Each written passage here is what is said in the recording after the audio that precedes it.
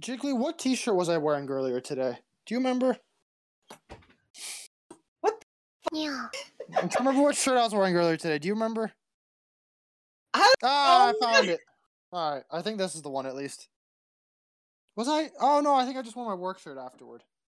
Continue. Hey, this is Sad Boys Tuesday. I'm Jiggly. I'm still Adnan. And we have a...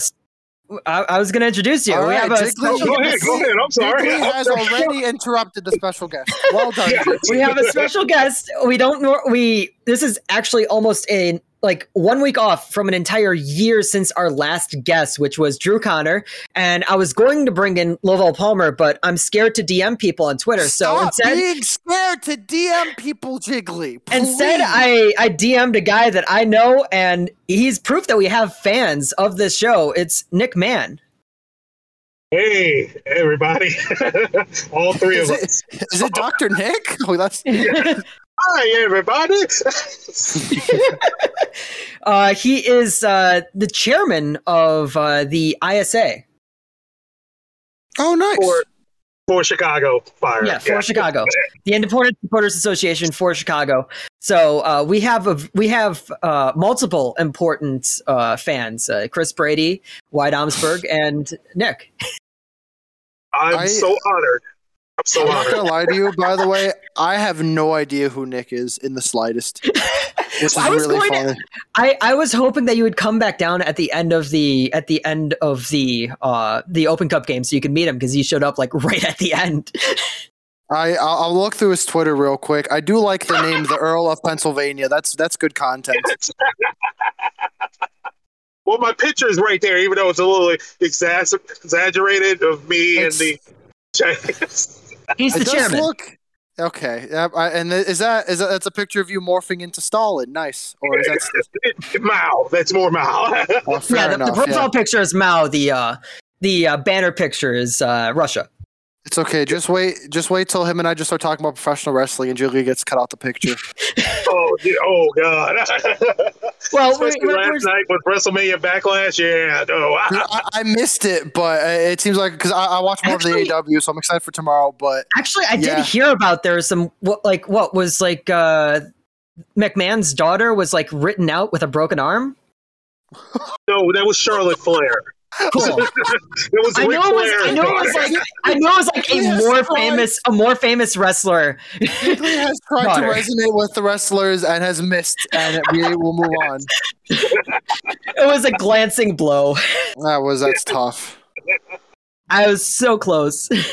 Well, I mean, we do still have other non-soccer stuff just to go on with, and also, unlike the Drew Connor episode, Nick is just going to be here for the entire episode, so we're going to hear his thoughts. Oh yeah, so, I got a lot. Unfortunately, we're not going to talk about the Cincinnati Bengals this week, but we are going to talk about the NBA playoffs for some reason, because I was playing 2K and I just decided, cool, we're going to talk about the NBA. Is Sixers good? Yes, because Joel Embiid is playing again. # Sixers and 6. # trust the process. I'm still sticking with Miami in 7. I'm a big Sixers guy, so I'm definitely blinded by what's it called? Being a fan, whatever the term is for that. Although James Harden cooking again, apparently, which was a joy to watch last night. Did you see any of the game? Oh, dude, it was like prime Houston Harden back again. I was so excited. If he's anything like that in game 6 or 5, 6, and 7, Sixers definitely have a big chance. Yeah, because he was nowhere to be found. Dude, game 1 and 2, it looked sad to watch him play. Yeah, I was just like, wait a minute, you traded Ben Simmons for him? Oh, don't get me started on Ben Simmons though. I would if I ran a basketball team, I would trade Ben Simmons away for Jiggly. Shoot, I would send him to Europe. Shoot, if I could, let him go to FC Barcelona. Shanghai Sharks.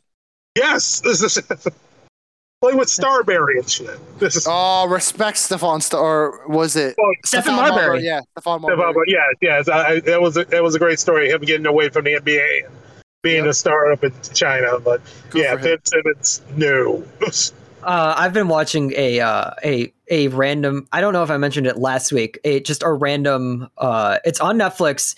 It's a reality show where they teach Korean they teach Korean celebrities to play basketball, and they're not good at it. Vibes. They're not good at it at all. There's the only one that like I know of, and I haven't even seen the actual movie. One of the actresses from Lady Vengeance is in it, and that's it. That's the only woman in that show that I know of. Lady Vengeance? It's teaching basketball? What? Who's teaching them basketball? Professional Korean basketball coaches. Like one of them has like won multiple championships in like both as a player and as a coach, and the other one only won a single championship, and he got baited into thinking that he was going to be the head coach, and instead he's just the assistant coach. Call him Scott Skiles. Scott Skiles. I can get an Anthony Edwards jersey at Dick's Sporting Goods. That's 25% off. That's a huge W. I'm getting an Anthony Edwards jersey. And then the other thing that I have to say about the NBA playoffs is if you want Mavs over Suns, you're a cop. Or you're racist. But I might be outing myself here then because I'd be rooting for the Mavericks. But it's also because I'm Eastern European and Luka Doncic propaganda. That is. Is Kristaps Porzingis doing anything anymore? He's not there anymore. He got traded away. Yeah, like he fell off so hard. No, well, what's actually not the main reason, but this is probably, I don't know how Nick's going to react to this. I think Chris Paul losing is funny. Hashtag CP0 rings. So it's toxic, but I wouldn't mind seeing him lose again because that'd be pretty funny.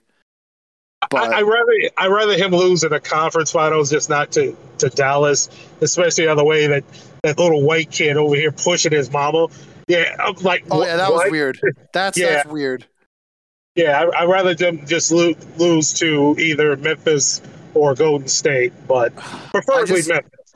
I just can't. Unfortunately, I can't root for Memphis because I was rooting for Minnesota in the first round, and it wasn't Memphis's fault because Minnesota could not hold on to a lead to save their life. But it was tough watching that series happen. Yeah, try being there for one of the games, like when the Fire went up to Minnesota. I happened to travel up there and trying to get around with not only the Fire and United playing, but also the Twins and the Sox and Minnesota and Memphis. And like Target Field is right next to the Target Center. So trying to move between all those people was just ridiculous. That's crazy. And then the final thing is that because I was playing 2K, I just randomly found out they have Wolves merch in 2K. I don't know why. Like, what do you mean Wolves? Like the team? Like, obviously, yes, Wolverhampton. They have Wolverhampton jerseys. Wanderers. Oh, interesting. Yes, they have Wolves jerseys in 2K. The Timberwolves. I was like, why would you be surprised about that? That's sick. No. Well, I mean, it's sort of like when Tottenham was in Madden. Oh yeah, vibes. Very Spursy. Or like how we have some MLS stadiums in FIFA because they're already in Madden. Like, well, I mean, the thing is that like Soldier Field should be in FIFA, all things considered, but I don't like. The thing is that I don't think that I think only back in like Madden 13 did they finally start using Soldier Field as a name in it, because it's sort of like Bill Belichick, where like Bill Belichick's name is nowhere in any Madden. Oh yeah, I've been thinking about that. Is he not? I guess coaches are licensed individually. Maybe, I don't know. Yeah, they're licensed individually. Yeah. And he's just never said yes to it, apparently. So we can move on to Europe then. Wait, two quick things then. I don't know. Do I go for the dark blue Minnesota jersey or the lime green Minnesota Timberwolves jersey? Oh man, probably dark blue is much more practical. But the lime green. I miss the old Timberwolves jerseys where like it was fair. Like the Garnett days. Yeah, Garnett. I had a Garnett jersey. I'll have to decide that later. I had a Wally Serbiak jersey. Oh my god! Well, I got a Shaqiri jersey. You got a Shaqiri jersey. Adnan does not. For good reason. No, I'm sorry. I can transition us into Europe then. So Premier League stuff. Liverpool dropped points to Tottenham of all teams, which is kind of funny because it's Tottenham. City are now 3 points clear after they won in their game, and it might be their title to lose at this stage. Yeah. Fair. Nothing. Okay. Cool. Nothing about that. If it comes to City and the Premier League, they're going to win it. But Yeah. them in Tarifa, nope. And then I know apparently today the news dropped that they got Erling Haaland. Yeah, I saw. I think it was like Matthew Doyle who made the tweet of like, if Pep Guardiola is such an amazing manager, why does he need Erling Haaland? Pep Guardiola is a fraud, to be fair. We all Mourinho's know it. miles clear. It's not even a debate to me. We all know this. Oh. Yeah. Okay. I can't wait till one of these things I say Nick disagrees with, and this is where we start the fight for the next 2.5 hours. Yeah. That's usually how long the episode lasts. Yeah. Pep. にゃにゃめにゃにゃ17とのにゃらびでにゃくにゃくいにゃにゃくにゃにゃはんにゃにゃじゃいにゃにゃくにゃらべてにゃがにゃがめ Come on, man. Pretty weirdly, but I feel there's like a very he- good chance I feel like he was Jose trying to- Mourinho is going to be the first coach to win the Conference League, and therefore will become the first coach to win the Champions League, Europa League, and Conference League. And I love me some Jose Mourinho. Up the Roma. Unlike what was it? Was it Ancelotti who was the Ancelotti recently? Who was the one who First won? 5 leagues, yeah. The top 5 leagues. Mourinho would have done it first if he wanted to move around a lot, but and he also had to coach Man U for a bit, which kind of is tough. That took some time. If he went to the Bundesliga instead of Man U, he would have got that. Dude, imagine. Mourinho in the Bundesliga. Wow, If you give Jose Mourinho to Bayern Munich, bro, that's game over for everyone on the continent. it's already game over though. No. You gotta spice it up. You can't go to the top league in the top team in the Bundesliga. Go to He goes to FC Union Berlin. Cologne. He goes Yes, to Union Berlin. Yes, Union Berlin. If Jose Mourinho's at Union Berlin, they would concede only 2 goals all season. It'd be beautiful. Anyway, I don't even know where to go from that. So Man U Everton. got thumped. Well, Man U got thumped. They should be fine to make the Europa League. I'm hoping they still get Europa League instead of Conference League, because even though I love Jose Mourinho propaganda, the Conference League is tin pot. So hopefully Man U can at least be in Europa League, have a fun time next season. Everton have pulled off a remontada somehow. They've won again. I hate it. So they've climbed out of the relegation zone. Life is not fair and life is not fun. But I think they are now clear of everyone again. Let me find the standings real quick. Like it's fair, but it is fair, but it's not fun. It's not fair. I don't even think it's fair. It's because they beat. Leeds is down there. Yeah, unfortunately for my father and Americans, it's Everton's on 35 with a game in hand, and then Burnley and Leeds are on 34. It's gonna And have to be Burnley. Everyone's don't gonna know. have to hope Burnley No. goes down. it's going to have to be Leeds, unfortunately, for everyone's sake, because Burnley aren't dying. You can't kill Burnley, unfortunately. That's not going to happen. And yeah, it sucks because I really would have wanted to see Everton get relegated, just like how I want to see Sheffield United get thumped by Nottingham Forest. If Up the Forest. if Up the Leeds Forest. if Leeds gets Simply relegated, say up the Forest. up the Forest. Thank you. If Leeds gets relegated, do they keep Jesse Marsh? Oh yeah, they'll bounce straight back up with Jesse Okay. Marsh. Yeah. No. Yeah. Next year, no Fullerton. No AFC. AFC. Did you say Fullerton, like the train station? Fulham. Excuse me. Good heavens! Yeah, I tried. I keep forgetting about that team, and then I keep remembering. Oh, yeah, that's the one Tony Khan owns. Oh, okay. Yeah, it's Oh, wait, Fulham he and does? Norwich are. Yes. Well, technically Sadiq Khan owns Fulham. Yeah. Wait, so yeah. so the owners of the Jaguars, right? Yes. Yeah. And then the son of them owns the wrestling company AEW. And Ring of Honor. Yes, technically now. Yeah. Up the Ring of Honor. So, I'll mention that real quick then. In the championship, Bournemouth and Fulham are the teams going up. And then the playoffs are between Forest and Sheffield United. And then there's Huddersfield versus Luton Town, I believe, are the matchups. Right? Was that what you were telling me earlier? Yeah.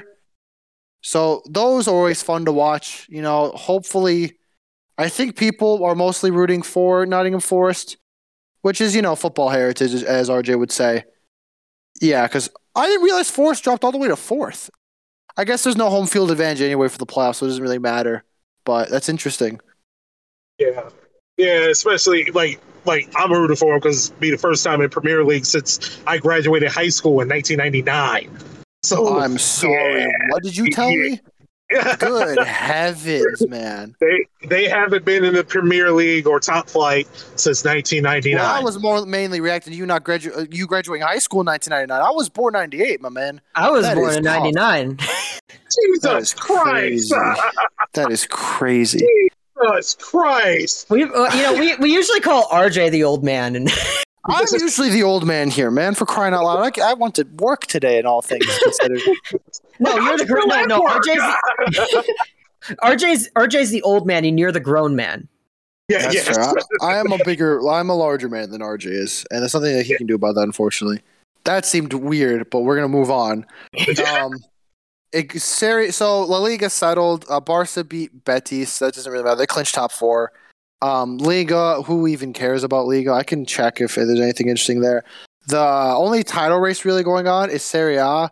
Both the Milan teams are still fighting one another. With 2 games left, AC Milan is up 2 points. I don't think they have head-to-head on Inter, so they're going to need to win out to make sure they get the title.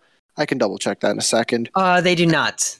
Okay, and then Inter. Okay, I'll give you the teams that they'll play against, though. I think Inter might have the easier route. They play against Cagliari next, and then their final week game is against Sampdoria. Meanwhile, Milan has to play against Atalanta and then Sassuolo. Oof, the Atalanta game will probably decide it then, especially because they need to win the game.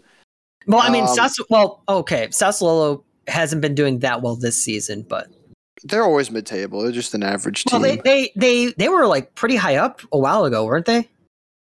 Sometime like last season. I think at one stage of this season or last season, but they always kind of gravitate towards the middle anyway. But like Cagliari and Sampdoria are like bottom of the table. Cagliari is already in relegation zone. They're in a relegation battle. Yeah.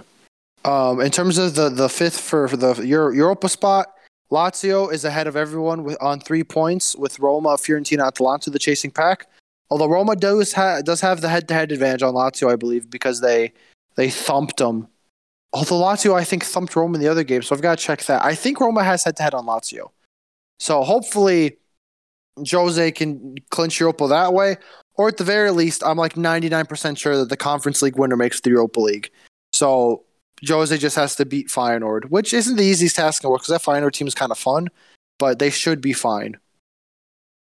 Let me just look at Liga real quick just to see if anything stupid has happened.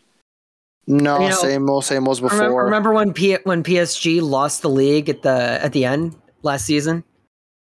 Kinda, yeah. Pochettino came in and like kind of rebounded from Tuchel, but then lost it again at the end because of that little team. Saint Etienne is still going into the playoff. It seems the relegation playoff. I just checked Ligue 1 and it looks like the J League. I hate it. It looks like the J League. Happens. Bordeaux is almost certainly going down now, unfortunately, especially because Saint Etienne has a game in hand. Standard stuff. Now we get to talk about the big boys. Well, first of all, the Bundesliga. Unfortunately, out of all the vibe teams, it looks like it's going to be Leipzig that'll get 4th because Freiburg lost to Union Berlin. So now Leipzig is in 4th. And even though Freiburg's the only one that really has a chance actually left, but they're going to need Leipzig to lose now on the final day. So that's a bit of a shame. It looks like... Who does Leipzig play against? Oh, they're up against Arminia. They're getting it. And they just need a point, so I think they're fine. And then in terms of the relegation spot... Leverkusen. Arminia Bielefeld is almost certainly down because they're behind on goal. They're down on goal differential too. So unless there's a huge swing, they're going to be relegated automatically. It is a shame because in their last game, it was a big game against Bochum, and it was tied until the last minute. And then George Bello of Atlanta United conceded an 89th minute own goal to confirm or to put them behind, and they ultimately lost that game. It looks like Stuttgart will be in the relegation playoff. They are 3 points behind Hertha, but Stuttgart have to play Köln, and Hertha Berlin have to play... Let's see, who do Hertha Berlin play? Dortmund. Oh, so actually, there's a decent chance Hertha Berlin could fall into the relegation playoff. Speaking of the relegation playoff, Nick, do you know what the biggest league in the world is? Bundesliga 2 or 2? Nope. He's got there. 2 Bundesliga. 2 space. Yes. So we have some updates. shout out Fortuna Dusseldorf. If anyone here is a fan of Fortuna Dusseldorf, knows a Fortuna Dusseldorf fan, hug and kiss them on my behalf. I love Fortuna. This is gonna be a tough thing to say now because I know Cologne Chicago is a big thing, and I owe a lot to Cologne because of what happened 2 years ago. But Fortuna Dusseldorf decided to beat Darmstadt for no reason whatsoever, which then put the ball back in Bremen's hands, and Bremen beat Erzgebirge. It's such a tough name to say. So now, going into the final week, Schalke actually clinched promotion. Unfortunately, St. Pauli has completely fallen apart at the end of the season. They've bottled promotion, and I know there's a big St. Pauli contingent. Schalke has clinched promotion. Bremen is now in second. They are 3 points ahead of Hamburg and Darmstadt, who are third and fourth. Bremen just need a tie on the final day to secure promotion, and they are at home. If they don't win, they would need either Hamburg or Darmstadt to drop points in order to fall into the playoff. If all teams win, Bremen ends up second. Hamburg would actually be third in the relegation playoff, and Darmstadt would miss out entirely.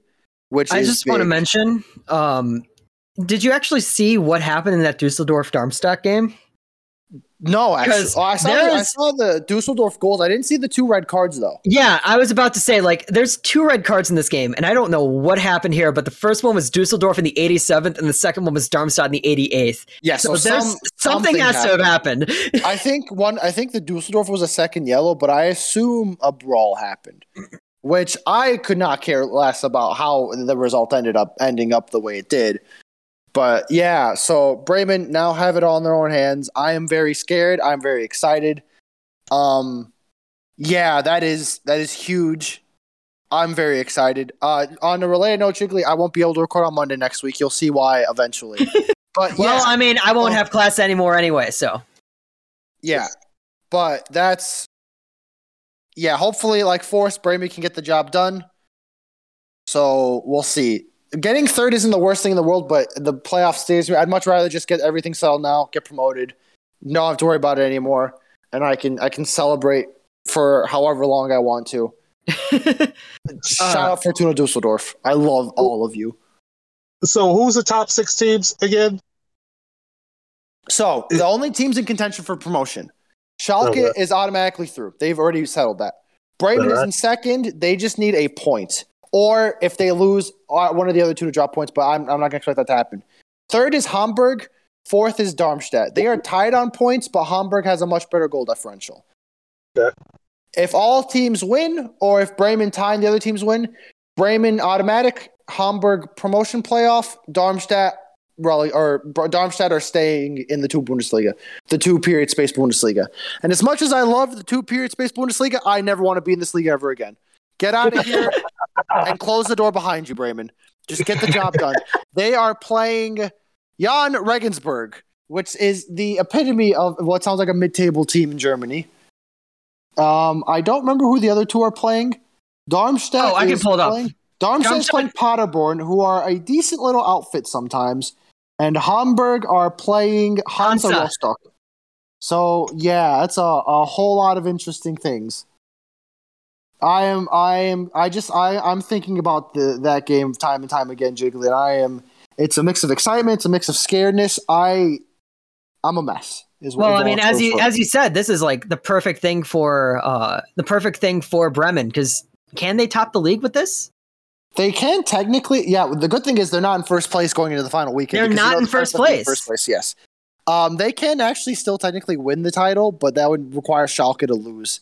I mean, and I only care about getting promotion, but getting the 2 period space Bundesliga trophy would be pretty funny. If Bremen do end up finishing the season in first and winning that trophy, I will buy a replica trophy if I can find one online, by the way. So that's that. Is the 2 dot space Bundesliga trophy absolutely still a plate? Absolutely still a plate. Yes, it's not a shield; it is a plate. Lastly, speaking of UCL, I almost forgot about this entirely. Manchester City pulled off one of the biggest chokes of all time. They blew a 2-goal lead in the final minutes of the game. I think they conceded in the 90th and 91st, or 89th and 91st, to Real Madrid, who forced overtime and then won the game in overtime. So our Champions League final is now Liverpool versus Real Madrid. In the Europa League, we've got Rangers versus Eintracht Frankfurt of all matchups, which is insanity to me. Nice. And then we kind of touched upon this earlier, but the Conference League final will be Roma versus Feyenoord. I just want to say that was it? Did you say it, or did I just find this on Twitter? Which was Carlo Ancelotti. I don't know if he's a fraud or not. Like, they're losing, and then suddenly he raises an eyebrow, and then they're winning by 3. That meme's everywhere. Yeah, the meme is everywhere. Carlo Ancelotti has no tactics. He just kind of stares off into the distance. Honestly, that's how I view. That's how I want to be, like, as a coach. Just that's like that's not possible. I set a tactic before the game, and then I don't do anything during the game. I don't give any instruction. No. You want to be Louis van Gaal then? Louis van Gaal famously would sit in his chair during the games. Well, I mean, I remember the long interview that I was a part of with Novak, and he specifically said, like, if I have to stand up during a game, that means that you've done something wrong. Yeah, I get that. I get both ways. And then the Van Gaal led to the grace moment, or one of the grace moments in Premier League history, when Van Gaal actually got out of his chair to complain to the referee about how Arsenal players were diving and flopping to the ground. And then he flopped in the ground to demonstrate it, and everyone just lost it. Oh, I love Louis Van Gaal. Legendary moment. I should actually. I still haven't figured out who I'm rooting for at the World Cup. I'm not counting the U.S. because I know they're not doing anything with Greg Berhalter. I might pick Holland because of Louis Van Gaal. I feel so bad for Japan. I feel so bad for Japan because they got a horrible draw. Yeah, it's not. It's the toughest draw, I think, by far. Yeah. I would have been cheering for Japan, but, like, man, they're not getting out. Yeah. I'm going to stick with Canada. I'm going with Canada this whole time. I'm going with Canada too. Yeah. And I think I've said before, I think that this might be the year that Poland can get out of a group. Nope. We'll talk about that later when we get closer to the actual World Cup. You could have a group of Poland, the Chicago Fire, Chicago House, and DeKalb Corn United. Poland wouldn't get out of that group. Well, yeah, obviously it would be the Fire because they can win the World Cup. Okay, yes. Yes, that's Europe. Talk about Japan now. Speaking of Japan, we're moving on to Japan. I know that Nick has been mentioning to me every single time at tailgates that he wants us to talk about the Thai League, but unfortunately I cannot find enough information. And I want us to get to the Fire as fast as possible because that's why he's here. I've got to go to Thailand for a thing, actually. That's terrible. That it was sounds the Vietnamese league.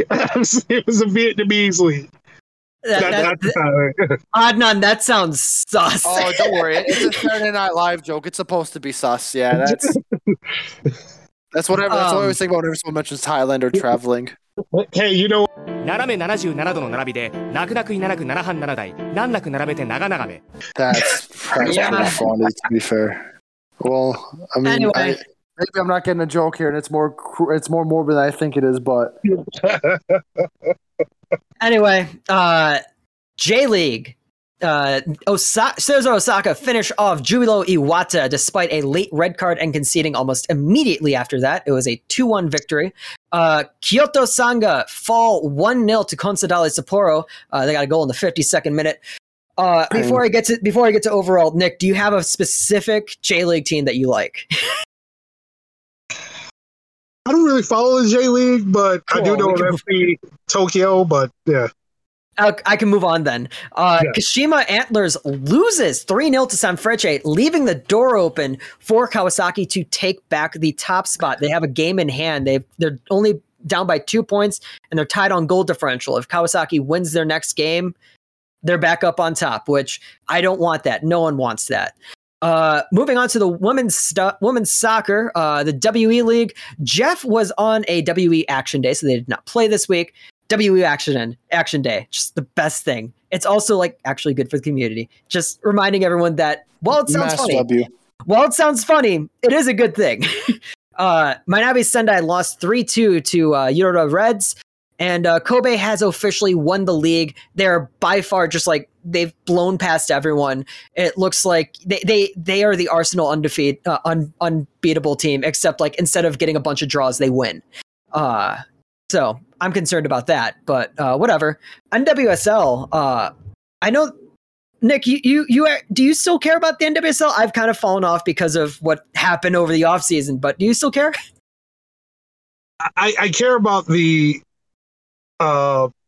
league thriving, but honestly, especially after what had happened, I forgot who were two teams are playing when the players get hurt and they're waiting for the stretcher. The players had to come out and grab the stretcher and get out there quicker. It's a horrible look right now. Right now, what's going on with this is horrible. You know, I want this league to succeed. Like I like all the other lower league men's teams, women leagues to succeed, but right now this is looking horrible. This is terrible. Yeah, terrible. I didn't even know about that. Like as I said, I've kind of checked out the NWSL on a whole seems like a bit less fun, a whole lot less fun than like it used to be. The new Red Stars jersey. This is the first time that a Red Stars jersey has dropped, and everybody's just kind of been like, like it hasn't like reached the souls of people this time, and nobody likes the jersey. Connor, who we all like, used to do. He's with the Sky now, doing social media for the Sky now, right? Yes. And so he did social media for the Red Stars. He's gone now, so slightly less for how cool the social media team for the Red Stars are, and also the San Diego Wave are the top team in the league right now, and I hate that. Good. On a personal level. No, you know who plays for. Oh God. Does Alex Morgan play for the Wave? Yeah, she scored 4 goals on Saturday. Good. Two of them penalties. Hey, look, that's what San Diego gets for actually having a nice logo. Rest of the stupid league has no idea what they're doing. I saw a thing where Kansas City's jersey got unveiled, and I got pissed off about their logo again. Hate that team, bro. I thought I'd gotten away with Sky Blue rebranding to Gotham. Oh yeah, that's the team that San Diego scored 4 on. Good. Okay, good. Because I'm still I'm like, you know what? At least Sky Blue's not there anymore. I don't have to get pissed off about that. And then you started telling me about Kansas City. And oh my God. God. The Gotham from Scott. First of all, like it confused me. It was like Sky Blue. I'm like, what is that? Is that another team in North Carolina? Because you think, Sky Blue, North Carolina. I was like, no, that's in New York. It's like, why would they call the team Sky Blue? The only reason why Sky Blue, man, it's a color. The only reason why I didn't question it at all is because I found out about Sky Blue when they originally started in the WSL. No, not WSL. The WPS. WPS back in like 2007. The Magic Jack. Well, I mean, Magic Jack was in WPS, yes. But like back when Sky Blue started the WPS, I was like 8 or 9, and I was just like, this sounds like, I guess it's a soccer team. I don't know. Like, I have to get used to it. I mean, this is the first time I've been to a women's soccer game, so I guess this is how they do things here. And then, like, you see them, like, make other teams in, like, do you remember Los Angeles Soul? Yeah. Yeah. Yeah. Oh, you wouldn't nod none. Los Angeles Soul had Martha on it. And in the Sky Blue, you change your name to Gotham FC, and immediately I think Batman. Yeah, it's Batman. And Batman and most Batman films have been filmed in Chicago. Yeah. Well, I mean, the thing is that like technically Gotham is New York, but like in the comics, it kind of looks like Chicago. It kind of looks like Chicago, and also Metropolis is in Illinois. Yeah, Metropolis, Illinois. I've been there. They have the world's largest Superman museum. Exactly. So interesting. Pretty interesting. all of DC Comics actually takes place in the state of Illinois. Yeah. Like DeKalb. Yeah. DeKalb. That's where Aquaman is from. That's what I'll say. No, I was gonna say that's where the Kent farm is, but okay. What'd you call me? No, DeKalb is like some that's the home of like some unknown DC hero, like the Blue Beetle. Like he's from DeKalb. I'm gonna just search up obscure DC character and just see what comes up. Nope, it just gives me a bunch of lists. Thank you. Like that's where Peacemaker is from. Like where's Peacemaker? Rockford. From Rockford. Okay. The Red Stars did not play this week because of the Challenge Cup final. That's it for women's soccer. Okay. And do you want to talk about Detroit? Oh, Jesus Christ. We can keep out a lot of their more recent stuff, but like the original thing was that Detroit City has their social media account has had to tweet twice already. Technically we can swear on here, but I just like bleep it out with like an anime sound. So the F word. Yeah, they basically had to say twice that you cannot do it either implied or just have it written on any merch or like banner taken into the stadium. Yeah. And Detroit fans got real angry about it. And I found it funny because, you know, Adnan also understands how annoying Detroit fans are.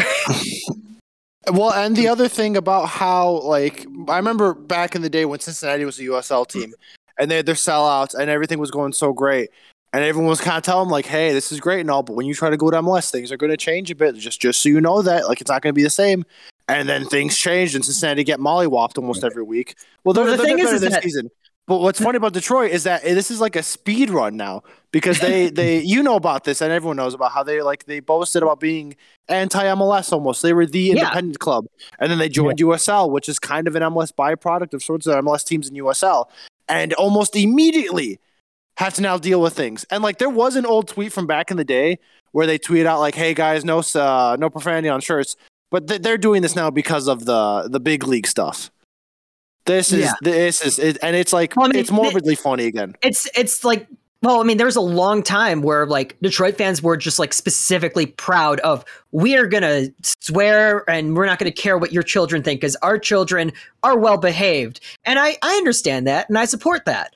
But at the same time, like you make this your identity, and now you're gonna have to deal with like corporatization, as Adnan and I both know about the wonderful John Boyce documentary, you know, Fighting in the Age of Loneliness. You know, everything you love will be whitewashed, sanitized, and corporatized. Remember Jiggly, that one Fire game, like when after the Fire tried to get rid of Section 8, and it was kind of like a weird stage. Jiggly and I were in Section 8, and we were using profanity because, you know, we're grown, man. That was the Orlando game. That was the Orlando game where the guy called us up to the top of Section 8 to be like, I've seen people die in Germany because of this, so don't do this here. And I'm like, no, this isn't the family section. This is the supporter section. I don't care if you want to sit here, but I'm not going to stop being vulgar. And we're trying to do the yellow effing team. And we're playing Columbus. Like, what else? We were playing Orlando. Yeah, I know. There's another game though. We're playing Columbus, and we're doing the yellow effing team. And two girls were like, "Hey, can you guys not do them?" Like, I don't care what you think. And then, like, I remember one other guy was like getting hyped. It's like, see, you can do it without swearing. I'm like, I don't care if I'm swearing or not. I'm here to watch a soccer game. I'm not here to watch Hamilton or something. So like it's this thing of like I understand where they're coming from, but the way that they have interacted with other fan bases just makes other fan bases not want to help them out. Oh yeah, it's so funny. Exactly. In the nicest way possible, Detroit could burn to the. No, I'm kidding. But like, because I didn't deal with them much directly when I was covering the House last season, but like I know there was some interaction with like they didn't like the House at all. They kept trying to dunk on the House, and they went after Fiber fans too. That was the big thing. Detroit probably celebrated when the House had their issues and how the House won't be in Nisa this season. Oh no, they were just digging in on Nisa in general at the end of the season. I could care less what happens to Detroit in terms of like all that stuff. Although Sean Spencer's a great guy, hopefully nothing bad happens to him. He's a wonderful person. Nick did not know about Sean. Sean Spencer's a lovely man, all things considered. Well, he told me to eat blank. Nick,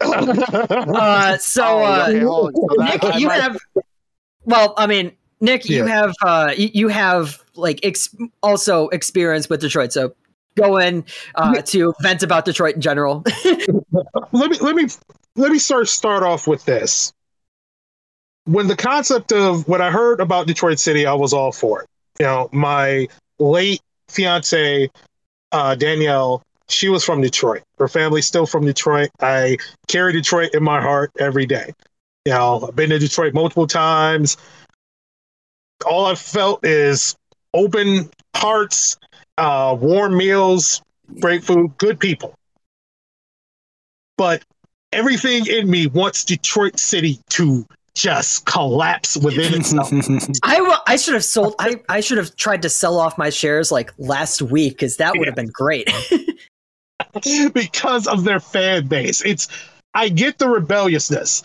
You don't want MLS in your city. You don't want to be corporate. You want to strike against the United States Soccer Federation. Guess what? Every supporters group in this country has issues with MLS or United States Soccer Federation. Y'all are not an island onto yourself. Running a independent supporters association, I get these same things all the time. I advocate for supporters. These are things that we have said, but we learn how to work within the system. We learn when to curse and when not to curse.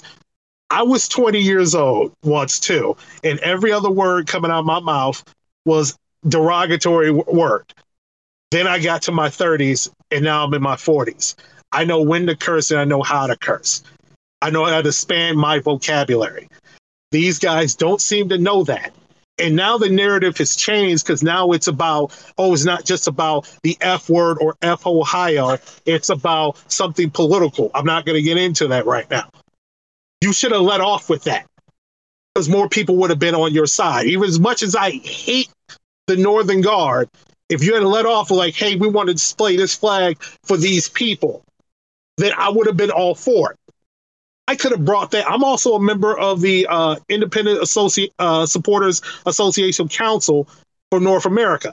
I could have brought that to our president's purview. But because of the way they act, I don't want to do anything for them. They have bad messaging. They act like they're 5. And no, they don't. Let me not say act like they're 5, because I met 5-year-olds that act a hell of a lot better than the way they act. I mean, this is a group that went after a black supporters group because they support MLS. And again, this is gatekeeping. We try to fight gatekeeping every day, and every supporters group in this country try to fight gatekeeping. And yet they're doing a form of gatekeeping because we happen to support an MLS team. They're not the arbiters to decide how we consume soccer. And even those who supported a non-MLS team, like Black Fires was supporting Chicago House, essentially. Yeah, and they support the Red Stars. Yeah. So we support independent, even though the Red Stars are top-notch in the women's pyramid. But yeah, we had some members support the House. We support lower league division teams. Yeah, we want that. We ultimately want pro-rel. Even though I think that's never going to happen in North America, but still, I support that. But because we don't do it the way they do it, they got a problem. That's definitely that was my issue with when they were coming after like Fire fans and the House. It's like, do you want to like grow this league or not? Like you're kind of just trying to stun on everybody, and yeah, and NISA has their problems.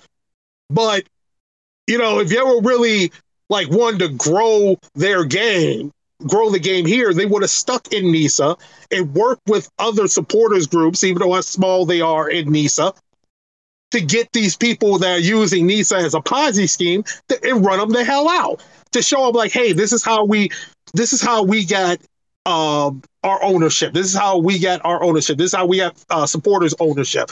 This is where you could do it. Hell, House was taking their playbook and using it when they were trying to get supporters ownership, trying to sell off shares. Now, because of the Ponzi scheme, House is over here in I forgot what league they are. Northwestern Premier League, maybe. Is that the same league as like RWB Adria? Yes. Okay, then I think it's the NSL. I think it's the National Soccer League. No, that's not the name of it. I think Midwest Premier. Midwest Premier. There you go. Yeah, now they're the same league, trying to hurry up and get back into a professional league, which is just like, okay, NISA is probably not going to be around in a year, so they might be a USL League One or long shot USL Championship team. Honestly, I think the House could barely get into the USL League 2 right now. Yeah, right now, yeah, but it's Peter Welch. It's still a Chicago market, yeah. Yeah, so they might be able to pull off getting in the USL Championship. I mean, I think that Edgewater has a better chance of getting USL League One than the House. Oh no, let's calm down a bit there, JD. Let's hold your horses there. My rec league team has victories over the Edgewater Castles reserve team. I'm not even kidding you. I played it right back with Real Dad Salona? Real Dad Salona had 10 men, with one of them being me at right back, and we beat Edgewater Castle Reserves. Technically speaking, Edgewater Castle's Reserves is just a tryout team, but I do not care. I am counting that. You know what's funny, Jiggly? The Chicago House will be playing a game the same place Real Dad Salona plays. That is the CIBC Fire Pitch. That is crazy stuff. They went from the game to CIBC Fire Pitch. Look, their home arena is, I think, NIT, which is right by my apartment. yeah, but no, the game against Edgewater is going to be at the Fire Pitch, though. Yeah, that's going to be great. It's funny. It's the same day as the Champions League final, apparently. Oh my god! Ridiculous. Obviously, they're gonna have to move the final then, right? Of course, you know. Yeah. It's a huge game. May 28th. It doesn't. Wait, let's see what time it is. The game is at 3 p.m. Central. UCL final. Let me check what Google tells me. 2 p.m. May 28th. Yep, the games will be on at the same time. What champions they are! So I guess like the main thing is that we do understand like this is a very interesting and possibly important battle that Detroit is going through, but they've burned a lot of goodwill with the rest of North American soccer fans.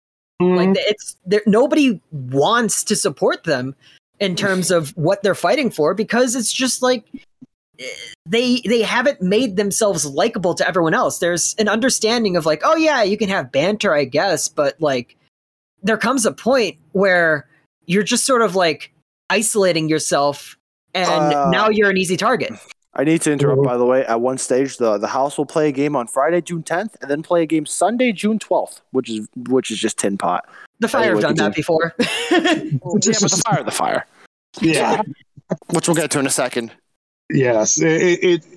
My mother told me a very long time ago, you catch more insects with honey than you do with horse manure. And right now, Detroit supporters are just handing everyone horse manure and going, woe is me. Yeah, so, they're definitely like, I'm seeing, there's obviously some hate going towards the Detroit supporters that is a bit unwarranted and kind of like problematic the way that they're doing it, and that's the stuff that's being like picked out. But right. There is a whole lot of warranted disdain. No one wants to warranted disdain for Northern Guard that has just developed, and as you said, they should have led with the stuff that they're bringing up now. Yeah. And don't get me wrong, there's some nice there's some nice people there. Yeah, there's some nice people that work in there. I remember going to the House game, House in Detroit, and a couple of their supporters came up to us that were cheering for House. It was like, yo, you guys are, a couple of years, y'all going to be something. And we're probably going to have a proper rivalry. I mean, now things have gone the way they have. And, it's just, this is just sad. This is a team that their existence, they created, I rooted for. It was like, yes, we need this. This is great. 2 years ago, I was trying to beg my mom to let me have the money to buy some shares in Detroit, and like it barely took a year before I was like, I don't know, man, I don't want this anymore. And just to end on one more complaint, they've got one of the worst logos I've seen in my life. That Detroit City logo is atrocious. It's just like looking at it and telling me, yeah, that's a soccer team logo. It's atrocious. It's not as bad as Kansas City, obviously, but that's a bad soccer logo. Yeah, how many found the lose do we have in this freaking city? Because St. Louis got one. New Orleans, Crescent City, they got it. Like, and now Detroit, it's like, come on, Quebec. Man. Yeah, Quebec. Any team in Quebec. Man. Yes. Come on, man. Or just like French Canada in general. Yeah. To be fair, I've got propaganda for those because the Bosnian culture uses like those lilies, as we call them. I forgot what they're called. Fleur-de-lis. So whenever my team, well, my dad actually has a soft spot for Darmstadt and the two period space Bundesliga because they've got that thing on their logo. So I can't agree with that, unfortunately, because Bosnian propaganda. But the statue logo is atrocious for Detroit City. Yeah. Well, that's a huge, ugly statue in the city. That's all. That in the abandoned sky rises, but that's a whole different story. Like that was the saddest part about being in Detroit. All these skyscrapers, and half of them are abandoned. And Let's you're just each of like, us what the hell? let us each of us say at least one good thing about the city of Detroit. Just one. They used to have the Palace of Auburn Hills, but that doesn't even count anymore because That doesn't count. You have to say something nice about them right now. Like say something currently nice. You know what's something terrible that I genuinely Or you know what? How about like historical then? No. What's a fun fact? I never intend to do this, but it keeps accidentally happening. When I go to spell out Detroit in an article, I put Detriot, like with riot in it, by accident. I always think the I goes ahead of the O, but it doesn't, and I make the mistake every time, and it looks so terrible. Like it looks like I'm making a stupid joke, and I'm not trying to. But I also can't spell Milwaukee anyway. The Red Wings are kind I of cool. can't either. I was gonna say the Red Wings. Yeah, I get stuffed, mate. They had a really good Mexican restaurant that was really good and really cheap. I forgot what part of town it was in, but it was really good and it was really cheap. The current Pistons team is kind of a vibe. They've got a Bosnian dude, so I kind of rock with them. My thing is that I have done too many scripts involving hockey this semester, which have involved me doing too much research on the Detroit Red Wings, and I've learned a whole lot about the Red Wings recently, and I have a lot of respect. And if I get another hockey jersey by my own choice, instead of just like, oh hey, you want a jersey? Sure. I would like to get a Gordie Howe Red Wings jersey. That looks real nice, to be fair. Gordie Howe is a legend. I love him. Well, the Blackhawks wouldn't have won the 3 Stanley Cups in the 2010s. It wasn't for Detroit. Yeah. And also they wouldn't have won their only Stanley Cup until the 2010s if it wasn't for Detroit and a specific Detroit player trying to start a union. And so they sent all of the players who were for a union to Chicago as punishment. And because they were good, they won a cup. Detroit. And yeah, there were a few players from Detroit that were on that moved from Detroit to the Blackhawks because they supported a union. It's like weird NHL history. I finally watched that John Boy's video on Randall Cunningham, by the way, Jiggly. Yes. The Eagles, yeah, so that's what it reminded me of. All right. Should we start dealing with the fire now? That's in my history of the NHL video, actually, history of hockey video that on the JW Haruka channel. Anyway, well, I mean, before the fire, just quick MLS stuff. I mean, Vancouver beat Toronto, which goes with our narrative of we need to beat Toronto down as much as possible. Toronto is actually, I mean, we can say that the Fire are the worst team in the league, but like Toronto's not much better. Yeah.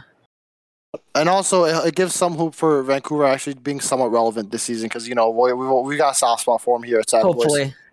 Seattle? Wait a second. Seattle has 7 points on the season. Who cares? They won. They won the CONCACAF Champions League, by the way, Seattle. So that's just peak MLS. That Seattle's obviously the best at everything. I hate it. Jiggly, you skipped the first thing I put in the MLS. You can talk about it. You can talk about it if you want, but like. Georgi Mihailovic is also quite good still, by the way. I'm just going to keep ramming that home as the Fire continues. We've talked at length about what I think of Georgie. Yes, I know this.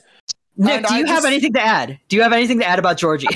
I have no opinion about him, good or bad. He's just there, and that's all I got to say. And I wasn't the biggest Georgi Mihailovic sympathizer either, but now I remember when he was here. I do remember when he was here. Like that was like one of our first episodes. It was like just before the pandemic, where I was talking about Georgie wasn't showing up. It was the Seattle game where RJ and I went to the watch party. Oh yeah, everyone disagreed with you because everyone thought Georgie was right. And you were like, "No, he sucks." And we're like, "What do you mean?" So like, it's not like it's a new opinion because he's not playing for the Fire anymore. I've held this opinion for a while, and I think that he needed a change of scenery. I just keep mentioning that because it's funny. Is he playing on the wing? Is he playing on the wing in Montreal? No, of course not. So yeah, that's why I said that he wasn't good on the wing, and we were going to play him on the wing. Why do we play him on the wing? Why you play him on the wing? But it's like a reverse Shaqiri. Oh, if only we had someone that we could actually put at cam now, and that we're like straight up on the wing. If only there was someone we used to have at the club. Harry Ship. That's not Luka Stojanovic either. We traded Harry Ship to Montreal for $100K. What? They Never forget that. They just let Luka Stojanovic leave, man. They just let him leave. I'm happy I don't support this club more because I would hate them right now. Yeah, so we're moving into the fire. I can just mention and MLSR. That's back to that's an anime reference actually. MLSR. Of course, I didn't get it at first. But of course, it is. I don't know why every single time like in 90s anime when they had a second season it'd just be the name of the show R. Okay. No one knows why. No one knows why. I think it's supposed to be redo or whatever. Anyway, Remontada. Sailor Moon Remontada. Fire 2, Justin Reynolds got sent off for the second time in the season. I didn't go to the game. I was working on my feature film script, which, fun fact, I had 10 pages going into this weekend, and I'm now sitting here on Monday afternoon with 89 pages. The only time I stopped writing was to watch The Fire, and boy, would I watch! I can get into the more formal match recap before we let the man scream into the microphone. That's what I was going to introduce, which is the reason why we have Nick on wasn't just for him to talk about Detroit, which honestly that was just like a bonus. But he just like messaged us after the game. He just like tweeted at us and asked to be on the show. If you guys remember a while ago when I was talking about, I wish we had Doug Buffone to yell about the Fire. And Nick said he can be Doug Buffone this week. So we got the spirit of Doug Buffone inside Nick Mann. While I give Doug Buffone some time to warm up, I'll go into what actually happened in the match real quick. And I'll start with the fun story. I was initially supposed to get to my grandparents in time to watch and so the beginning of the game, so I could cover it like I always do. And they decided to go to McDonald's first. I'm like, fine, I'll drive to McDonald's. And I ended up being stuck at McDonald's past 5 when the game started. I'm like, okay, whatever. I make a joke to my uncle and I'm like, hey, I'm gonna miss miss the first few minutes. The Fire probably aren't gonna score in that time. And he goes, oh, they're probably gonna concede or something like that. I pull up the game on my phone. From kickoff, and then I see the Chicago Fire concede within 2 minutes because, of course, they do. Some good build play, to be fair. The Fire do not have an offside trap or do random side sidetrack. I opened up FBref just so I can check like XG and like advanced stats, and the Fire are one of the featured teams this week. Now today, of course they are. Anyway, so I see that happen. It was the guy gets slipped through on goal, Ronaldo Cisneros. His shot does deflect, goes in off the other side of the bar. That's kind of like we'll explain more later on because the Fire backline sucked. But anyway, I leave McDonald's to get to my grandparents. I get to my grandparents, I see it's 1-1. I'm like, that's funny, it's the Fire. At least they scored, haha. And Jiggly messaged in the chat, who scored? And I thought he was asking about the Atlanta goal. I'm like, oh, no one else is. And then I realized Jiggly was being toxic, and deservedly so, because who scored for the Fire was Chanel Soul 4, a guy I famously yell about every week. Partially because of Jiggly's propaganda, to be fair. I don't actually hate Chanel Soul 4 that much. But he scored a pretty nice goal. I think a set piece came out, got switched back out wide Shaqiri. He drilled it across the area, and Chanel Soul 4 actually did what a striker does and made a late run and tapped it in from close range. Then the Fire decided that they just don't want to defend, to be fair.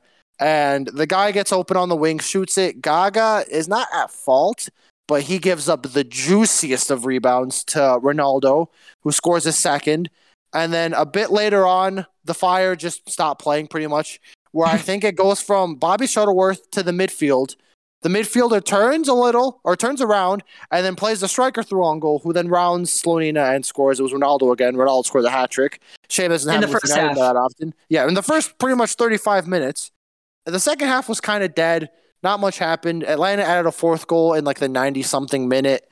My main takeaways were the Fire defense was absolutely atrocious without Seahos, which is weird because maybe it's because of Tehran.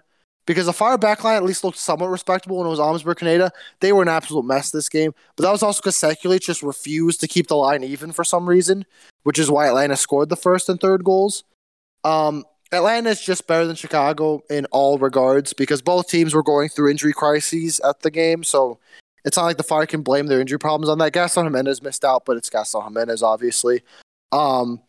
Yeah, that was kind of it. I didn't really take too much away from the game. I know Jiggly had more of an existential crisis about the game. I just kind of went, oh, okay, that's it. But I'm also not like a Fire supporter, so I didn't have that like investment in it. I just kind of watched the game and thought, yeah, that makes sense. And I moved on with my life. Any takeaways, Jiggly, before we let the man yell? Yeah, I just wanted to mention that the Turf scored the first 2 goals and then took away 2 players from Atlanta. But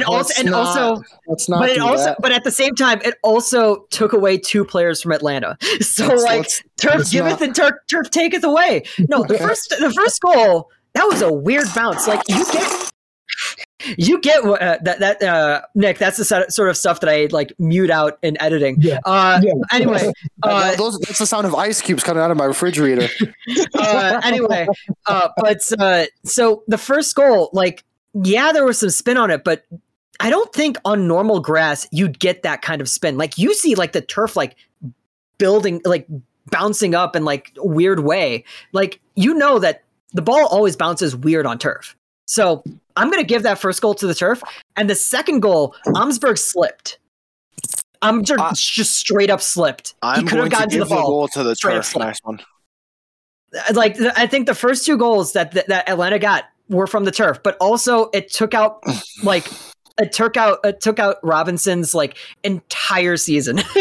World Cup too, apparently. And World Cup. Yeah. Well, I mean, yeah, if it takes out his entire season, it's going to take out the World Cup for him too. That was an Achilles injury. My dad was saying like, "Oh, it looks like hope it's not an MCL sprain." It's like, no, he didn't grab his knee. He grabbed his ankle. That's an Achilles. Dude, brutal. And I know that there are some people on Twitter talking about Cam Akers who came back way like so fast from an Achilles injury, like a whole lot faster than expected. And technically, if Miles Robinson comes back in the time that Cam Akers came back, he'd be able to play in the World Cup. But that was like an anomaly. Somebody mentioned Adrian Peterson coming back from an MCL tear so fast. Like that's just it's almost impossible. And I don't think you like even if he makes that perfect deadline, he's going to be like not match. He's not going to be match ready for the World Cup when you have to play such a high intensity. You're asking for disaster at that stage. And also the U.S. at least, it's bad to talk about in this sort of way for optics. But I think I really get annoyed about Greg Berhalter is that Jonathan Brooks for some reason just doesn't play for the U.S. anymore, even though he plays for Wolfsburg in the Bundesliga. Hopefully, Brooks can get another look in the team now because he's probably the U.S.'s best center back when he's in form and when he's playing at the level he should be. And before we let Doug Buffon go off, I just want to go off really quick on some people on Twitter who are like, "Oh, we should bring in John Brooks." Okay, here's the thing: our defense may be bad, but the problem is depth. We have starters. We have some pretty good starters. We have Schihos. We have Amsberg has proven to be a pretty good starter. And Pineda can be a third center back. We just need depth. And I don't think Brooks is going to come here on a depth contract. I'm sorry. Who do Fire fans think they are?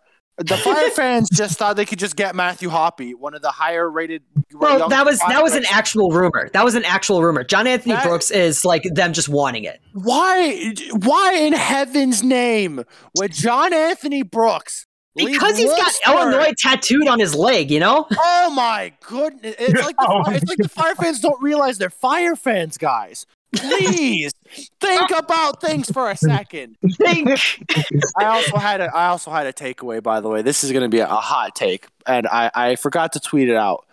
But I'm going to lead with this because it makes it sound as terrible as possible. Last year's Fire team, in terms of aesthetics with the logo and the kit, looked more like a Fire team to me than this year's team.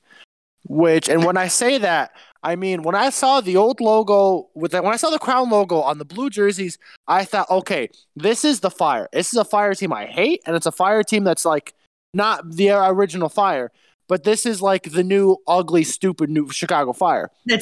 Oh God, this is There's an old fan that he doesn't follow the Fire very much anymore because, like, apparently, like the moment that Houtman bought the team, he was like, "This thing is going downhill."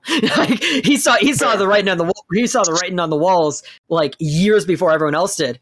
and he just started like stopped going to Fire games, and eventually I'd only ever see him at Red Stars games, and I didn't even see him at Red Stars games anymore the past like 4 years. I still see him on Twitter though.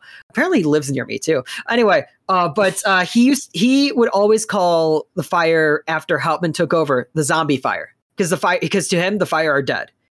So what you're talking about is that it looked like the zombie Fire. Not necessarily, but like at the very least, I knew that was a terrible, stupid Fire team. It was still the Fire. When I see this current Fire team now with the new logo on the old dark blue jersey, it looks like an Ultimate Team when you can like read it. Like it looks like a created FIFA team. The Fire does not look like a real team right now. It does look like a created team on a random team that doesn't exist to me. I have no feelings about this Fire team at the moment because I don't understand their existence. Like I see Chris Mueller. I'm like, Chris Mueller's a good soccer player. Who is he playing for right now? Why is Xherdan Shaqiri there? Who are any of these people? Who are you guys? It looks like a collection of dudes. It looks like Real Barcelona. It's a collection of dudes. The Fire look like a recklessly created team. If we didn't already decide the title of this episode, it was going to be a collection of dudes. But like, does that make any sense to any of you? Like, it just, especially seeing this logo on the old jersey. I will admit, we're not getting red till 2024. It doesn't click in my brain. I will admit this that looks less like the Fire than the last year's team did somehow. The Fire haven't felt like the Fire to me in a long time, like since the logo was changed. And it wasn't just the logo was changed; it was that like the entire team changed. I mean, back in like 2019, I knew all the players. Like some of them would recognize me. I could talk to some of them. I knew who they were. And then in 2020, like entire roster revamp. I don't know who any of these guys are. I can't really talk about them in like quite the right way because I haven't seen them play enough. And then suddenly we're doing it again and again with the logo shift and everything. So yeah, I kind of agree. Like I've hung out with Wyatt Omsberg. I think Nick, you were at the anniversary party too. So you've probably talked to a few of the guys too. Like, I've talked to Ofor, like talked to Brady. I mean, I kind of know who this Fire team is, but like not much. Like we haven't had like a preseason kickoff luncheon since before the pandemic, and they're not going to bring it back. Well, apparently they're bringing back the Meet the Team event, which is funny because when I canceled my season ticket or when I chose not to renew it, they were trying to get me back. They're like, "Oh, hey, no, we're doing these events again." I'm like, I do not care about this team in the slightest. But yeah, it's just, long story short, it's like the gist of my argument is last year's team, at least I knew it was dumb, stupid Fire. This is like a Fire team in transition, but it doesn't feel like either. It doesn't feel like the old Fire. It doesn't feel like the stupid Fire. It's a creative team. So it's in Madden where like those templates. It's like a Madden template team. This team is not real. It's like for you, it's not just like going back to your old high school. It's also going back to your old high school and they remodeled the place. So you're like, I don't even know what this is anymore. No, they actually remodeled. Oddly enough, they remodeled my old high school, and I got hyped up because I'm like, yeah, look how good everything looks. Well, I mean, in terms of just like you got back there, and it's like, wait a second, what? It's like if they remodeled my old high school and everything sucked and everything was worse. And everything sucked. Yeah, like somebody smashed everything. And there's just Wyatt Omsberg stood there for some reason.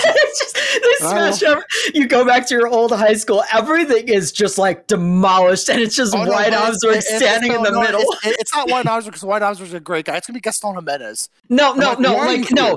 Everything is demolished, and then you have Wyatt Omsberg there. It's just like the one good thing is like, hey. Yeah, and actually, I like these dudes. If I look at the Fire team individual, I apologize for stealing the rant time because I always.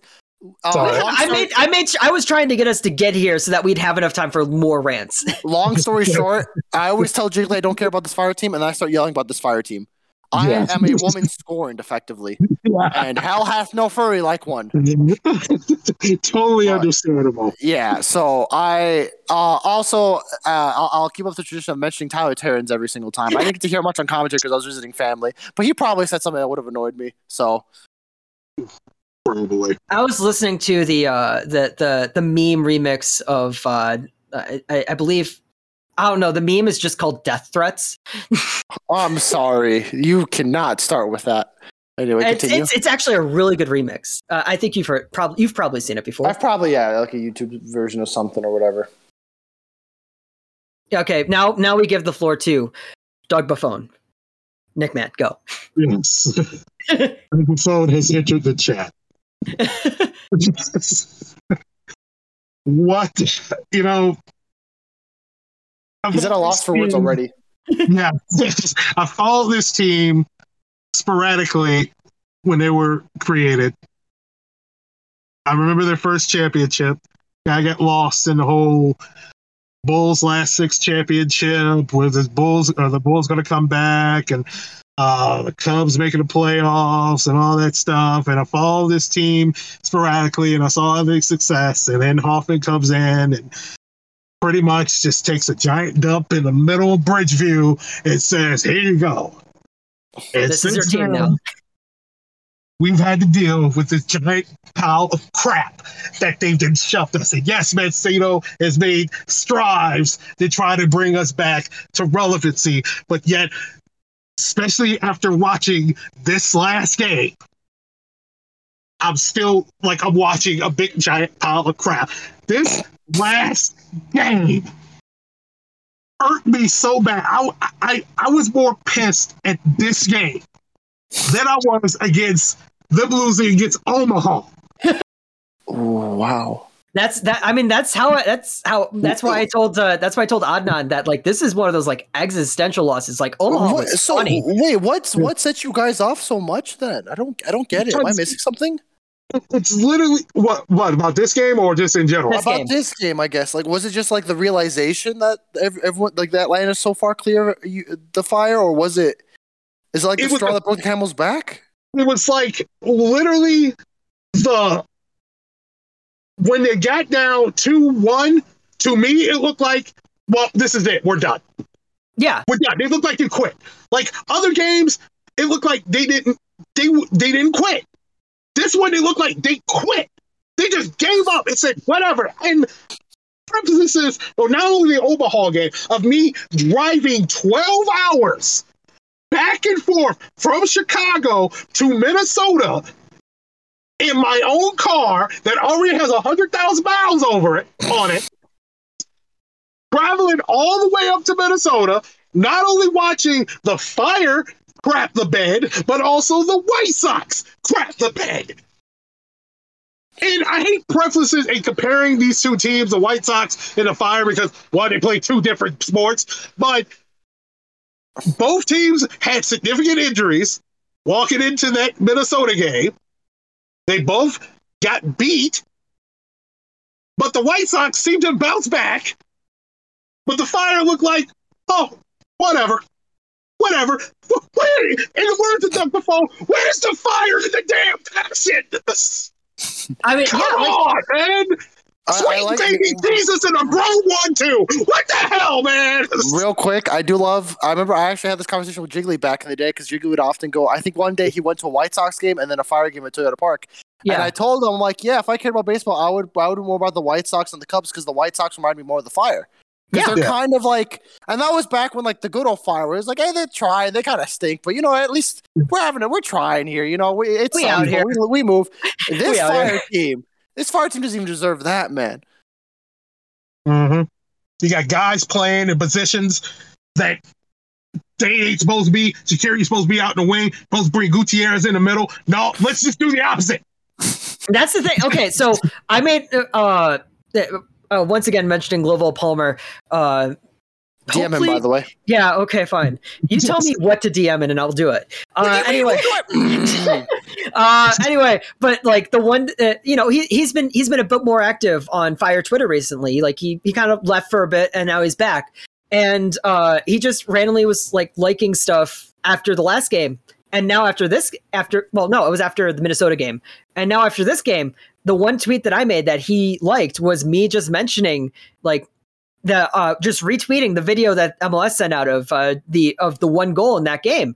Notice, Shaqiri on the wing means goals. Put Shaqiri on the wing. He wants to play on the wing anyway. We've looked at his heat maps the entire season. He wants to play on the wing. He loves it there. That's his home. You're moving him away from his home. He wants to be on the wing, and he score goals if he's on the wing. He wants to be home. Send him home. That's a house. Home. Come on. It's just. And I remember when before the season started, and there was the whole article on the website, like, oh, Shaqiri's going to play as number 10. And I'm like, okay, interesting idea. It's probably not going to work. I don't think it's going to work. We'll see how it works out. After 2 games, that should have been enough. After 2 games, we were all just like, yeah, this looks exactly like what it sounds like. And I understand the concept of like wanting to put him there, especially since like, well, he might not have the pace to deal with, American with, we got a lot of young, speedy people on the wings in MLS. And so, might not be able to keep up with that. And at the same time, he's got good passing. So you want to put him in the center. I get that. But when we see in the first few games that nothing is happening, I don't know, try something out. Ezra, please, man. Please. Go ahead. I'm sorry.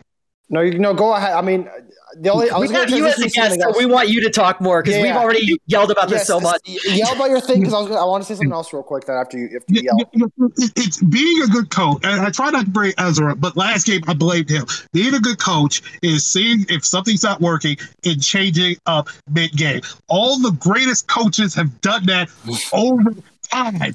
You seem to just go, nope, gotta do it this way. It's a gun with pointing towards his head. There's a bunch of theory on that way. There's a bunch of theory on that way. If you freaking do it, I'm freaking do it. I wouldn't be this angry if they had lost 3-2. I wouldn't be this angry if they lost 4-1 and we just got some really bad breaks. But Jesus H. Christ. This team quit on him, even before the game, even the last game, the rain-soaked game against New York. There's no discipline in this team. Duran's running out there. The minute he gets touched, he's going insane. Jesus Christ, man. He's like, don't touch me. I mean, discipline isn't just, I've said before that I want us to get as many bookings as possible this season just because for my own fan fiction, but like pause.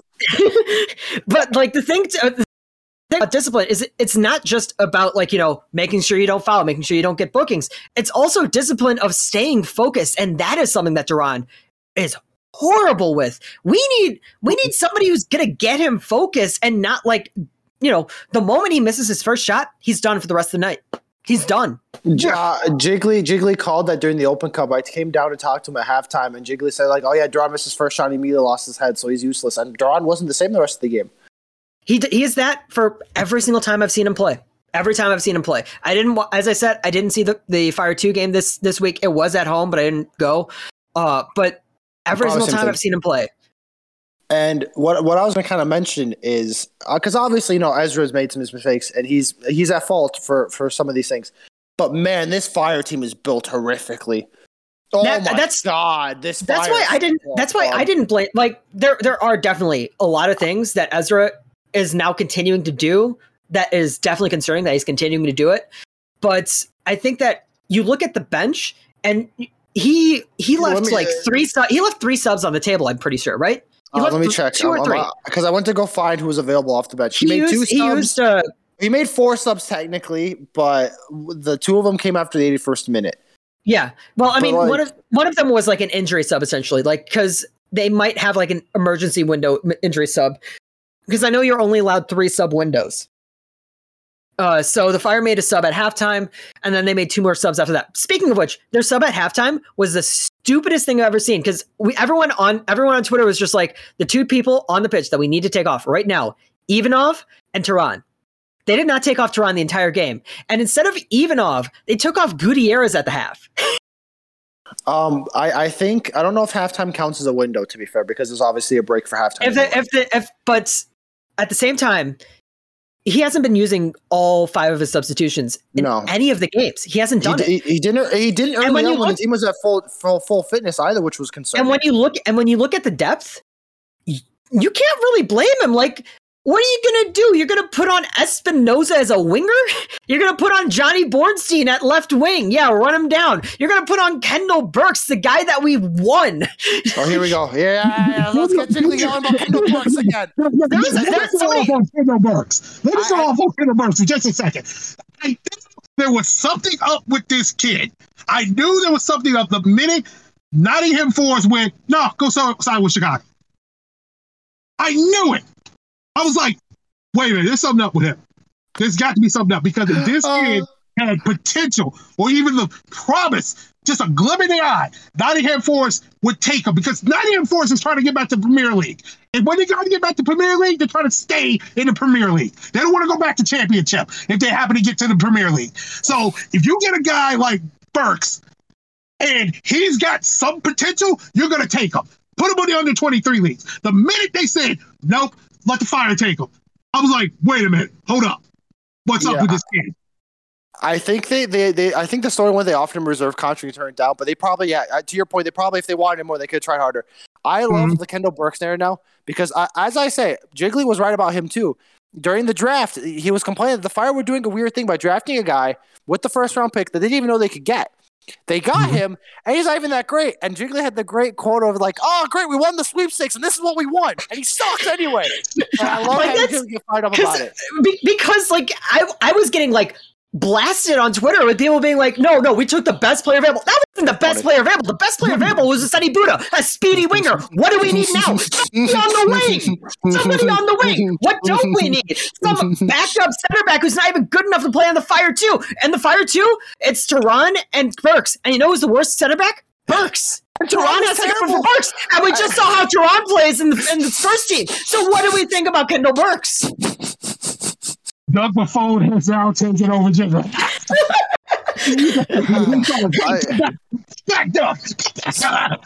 Dude, I love when Jiggly's right because Jiggly, I'll give player credit. Jiggly knows what he's talking about. Well, sometimes it's Jiggly, but as I said before, if there's anything about the draft, I'm going to Jiggly. Jiggly knows I will not speak about Jiggly anything draft.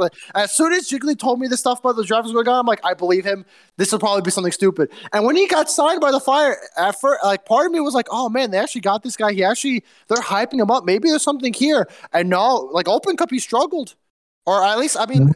I don't know him as well, but Jiggly's been watching him all the time, and I trust Jiggly when he talks bad about this dude. Fair play. Well, I mean, in general, the Fire 2 defense is terrible. Is that other drafty dude still injured? Oh, Ostrom? Yeah. I have not seen him in a while. Are we ever going to see that man again? Hopefully. I like him. He's probably better than Kendall Burks, probably. I believe you on that. I mean, watching he in the Fire 2, when I have seen him out there, like he's going up and down the wing. Like he's doing pretty dang okay at left back. As I said, I kind of want to see him over Miggy just like once. I just want to see that. I mean, I've not been proven right on this yet. I still think I might be. I don't trust the fullback pairing of Navarro and Sekulic. And Sekulic, as I said, was terrible this game. I don't know if it'll keep happening. Oh my God! I said the first 2 goals were turf. Third goal was Sekulic, just straight up Sekulic. I don't know. Does he not know what the offside line is anymore or something? He was giving Gutman too much space. No. It wasn't that though. On the third goal, it's not like he was trying to mark anyone that made a run in behind or something. He was just blatantly keeping the dude on for. It's like he had money on the game or something. That's the thing. Like you complained about Terrence, but like Tony Meola was going off on the Fire defense. Oh, I think I heard about that. Yeah, because it was. They said at halftime it was a tragic showing. It was terrible. It was second-rate defending. Sekulic looked like right before the game, he went to Gladys Knight's home of chicken and waffles, got the platter plate with turkey, ham hocks, red beans and rice, greens, sweet potatoes, and got the itis right in the middle of the game. He looked lost. Well, I mean, we've talked about the past couple seasons. We said Boris Sekulic was the most consistent player on this team, and now that we had like Shihos and like Amsberg doing pretty well, now that we had like some better center backs that could actually handle it, suddenly Sekulic is not good. He's just not looked good. I think in a big game against a good team, Sekulic and Navarro would get found out. Because Navarro had a bad start to the season too. He was giving the ball away a ton. Yeah. I just don't trust him. But the Fire have so many other problems. Navarro. Or I mean, do you want Espinoza out there instead at right back? Oh my goodness, no! That dude's pretty much like a right striker at this stage. He doesn't defend anymore. He's not even a good attacker. He's this team. Chris Mueller looked good at least. Chris Mueller, and honestly, Shaqiri in this game looked good. He's who scored gave him a 5.7. You want to know what they gave Gaston Gimenez? Oh no! Oh, a 10. Well, guess he didn't play, but he got a 10 on who scored. The Fire were desperately trying to give Gaston Gimenez man of the match for that game. Gaston got 9.6, which is 0.1 below Cisneros. So who had a hat trick? But I mean, you can't. Gimenez can't carry the team every single week, of course. Man, I don't like Gaston Gimenez. I mean, he's not even done anything personally wrong himself. To be fair. I think the reason why I'm so much more against Gaston Gimenez is because I was talking about a VTuber I liked. And it's like, she can rock a turtleneck, and then somebody just posted a picture of Gaston Gimenez in a turtleneck. Oh my! I think I want to shoot myself. No offense. I was just like, oh no!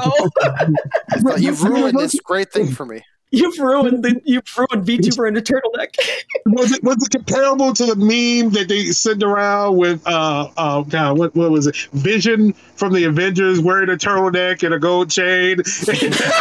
Was it comparable to that? Because at least that'd be cool.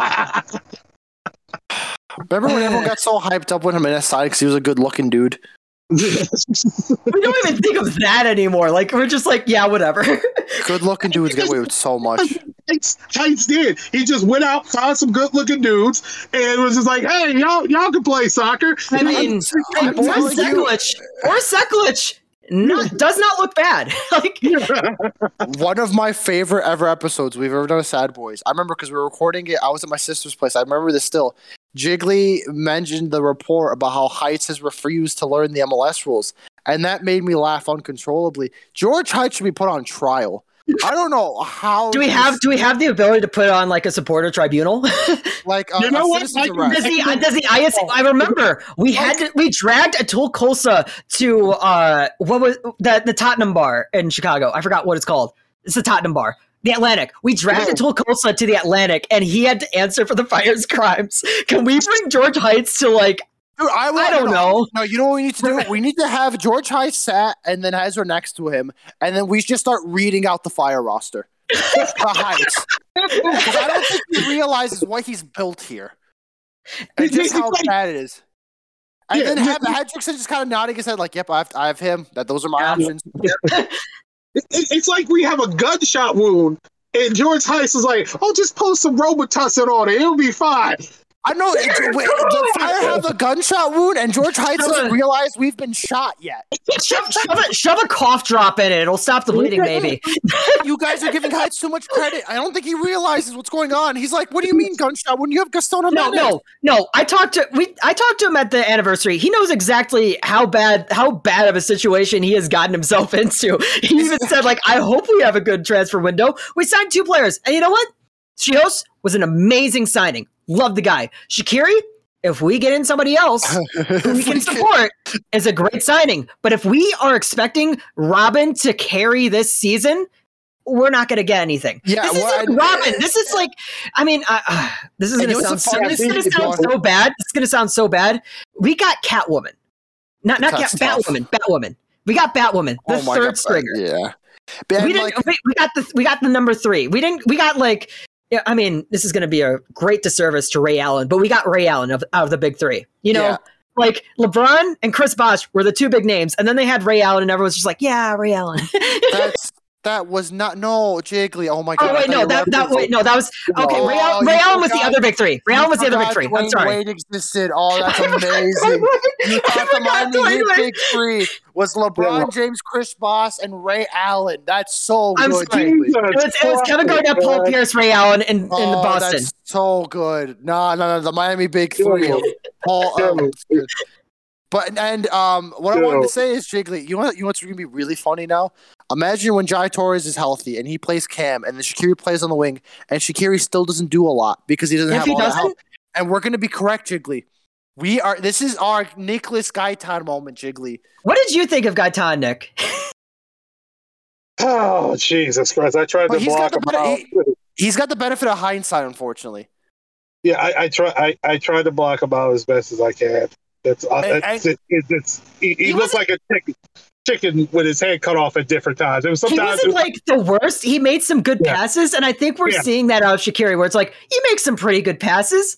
Oh, that's an article idea. If I imagine, I just put is Xherdan Shaqiri the new Nicholas Gaitan? See how quick it is. So someone tells me to kill myself on Fire Twitter. no, because I think we said this when he signed that if you say is he the new Nico Gaitan, I tweeted that from the Sad Boys account too. We said when he was signed, is he the new Nico Gaitan? And I said, if you put that on Twitter, people are going to think that's a compliment because there's still people out there who think that Nico Gaitan was good for the team. It was, man, just it's Jiggly. You were right about Kendall Burks, and we are going to be right about Shaqiri. Unfortunately, I'm very excited. No, I mean, I still have it bookmarked of me saying that it's going to be really fun sometime in July when we start talking about it, and we're already seeing it. People are already saying he's checked out. I said it February 9th. You can check the receipts. I can retweet it if you want me to. My favorite part of this signing is when in 5 or 6 months, all these same people talking about how amazing Shaqiri's signing is are going to be complaining about he's not getting help or he seems like he's given up on the team. I saw so many, I saw some from opposing fans when it was like, Minnesota against Minnesota. I saw from opposing fans saying it looks like Shaqiri's given up. I didn't see it from Fire fans yet. And this game, I saw from Fire fans saying he's given up on the team. And we couldn't even have expected the added subplot of he just gets played out of position for no reason. I did not think the Fire were going to go that far. That's even funnier than I could have ever imagined. It's classic Fire. Always play them out of position. Your whole thing about Sean Maloney. Oh, dude, I thought about that earlier when he mentioned I keep forgetting your name. Sorry, Nick, right? Yeah. When Nick mentioned about how Gutierrez and Shaqiri were on the wrong positions, it just reminded me of Frank Yallop and one of the worst coaching decisions I've ever seen in my life. I don't know if you remember this, Nick. Back in the day, the Fire had Sean Maloney and Harrison Shipp, two players who could play out wide if you need them to, but they're much better centrally. And the whole debate and the whole thing Frank Yallop had to figure out was how is he going to fit either both of them centrally or one centrally while still getting output out of the other, right? And still making it kind of work. Frank Yallop played both of them on the wing. And I wanted to shoot someone, bro. I'm still not over that, man. I'm still not over looking at the starting lineup and seeing Maloney on one wing and Harrison Shipp on the other. I'm literally standing in my house gesturing at the walls because I'm upset again. Oh, I'm like on the edge of my seat right now, just leaning forward to go to the mic and then backing up whenever you're talking. I'm upset. I'm sorry, Nick. Do you have anything else you'd like to yell about? Because I just get pissed off. We can keep going. This is fun because we have somebody else who's like. That's what I said. That like we didn't have enough. We needed more rage coming into this week after that game, and I didn't know if I could bring it because I just sort of felt sad about it. And Adnan is kind of like detached, but that's why we brought you in. And RJ, I love RJ. RJ's still too much of an adult who's like RJ's an adult. RJ would have come on here and said, "Yeah, that's what the Fire do," and he would have been completely correct. Yeah. We are yelling about a team that does not deserve to be yelled about. That's a good tweet. I should remember that. Like this Fire. And I told you, Nick. This always happens. I don't care about the Fire. I legitimately do not care about this Fire team right now, and I won't be able to until at the very least 2024, which is a horrifying thought. But you might go to a Jeff United game before you go to an MLS regular season game for the Fire. Okay, I don't think anyone else is gonna listen to this. I've been keeping this secret from all my friends. I don't think, Jiggly, I'm legitimately, God willing, of course, because there's still I need to get some things over the line. I am most likely going to be going to a Werder Bremen game before a Fire game. You know, I told you I'm so antsy about the Bremen game. I'm going to the Bremen game on Sunday. Oh my god! Oh my god! And all they need is a point, and I freak out every time I think about it. But I am legitimately about to go fly over to Germany, spend thousands of dollars just for a weekend to watch Werder Bremen instead of the Chicago Fire, who are literally blocks away from my sister. I was at my sister's place. Literally, my sister is about 5 blocks, not the opposite way. It's the same distance as Trump Tower, my sister's place. I was there while the Fire were playing at Soldier Field. And I just could not be bothered to go to fire. You mentioned about wanting to see Tehran carrying Insigne past your sister's house. Yes. I still want to see Tehran kidnapping someone. I hope hope when I'm at the Bremen game, I see Tehran. I see Insigne on Tehran's shoulder somehow because Tehran's getting ready for ahead of time. Yeah, Tehran should probably kidnap him before the game starts. Actually, before the game. The good thing is, Jiggly, is if Tehran does then get sent off, good, because then that means Tehran cannot be on the field and playing. That's what I was going to say, because I went down at halftime during the game, like everybody was complaining about Tehran. I came downstairs to my dad and I was just like, I mean, at least we know he's still probably good for kidnapping Insigne, but not much else. And I don't mean to flex. I believe I was correct about Tehran and Espinoza. I told you from the beginning. You didn't really argue this with me. You're just kind of like, yeah, fair enough, whatever. I was spot on. We cannot trust Tehran and we cannot trust Espinoza. And those are both height signings. I mean, I usually don't go off against signings that are made right away. The only signing that I would go off against is if we got Geoff Cameron. If we got Geoff Cameron, I get really angry about that. Or Kendall Burks. The reason why Kendall Burks was the way that his signing was done. It wasn't Burks himself. It was because the Fire were trying to look like the smartest person in the room. They were trying to be Nelson Rodriguez again. That's what really got me angry. Shake up the soccer world. Shook up the soccer world. They tried to shake up the soccer world, and it was stupid. Oh, jeez. It gets me with this team is like when Shaqiri came in, had a big event at that one hotel, that one Swiss hotel. Torres comes in, have a big event in Pilsen. Muller comes in, you all go to the Portellos over by Woodfield Mall. They're like, welcome in. Dude, I want wins. Everyone wants wins.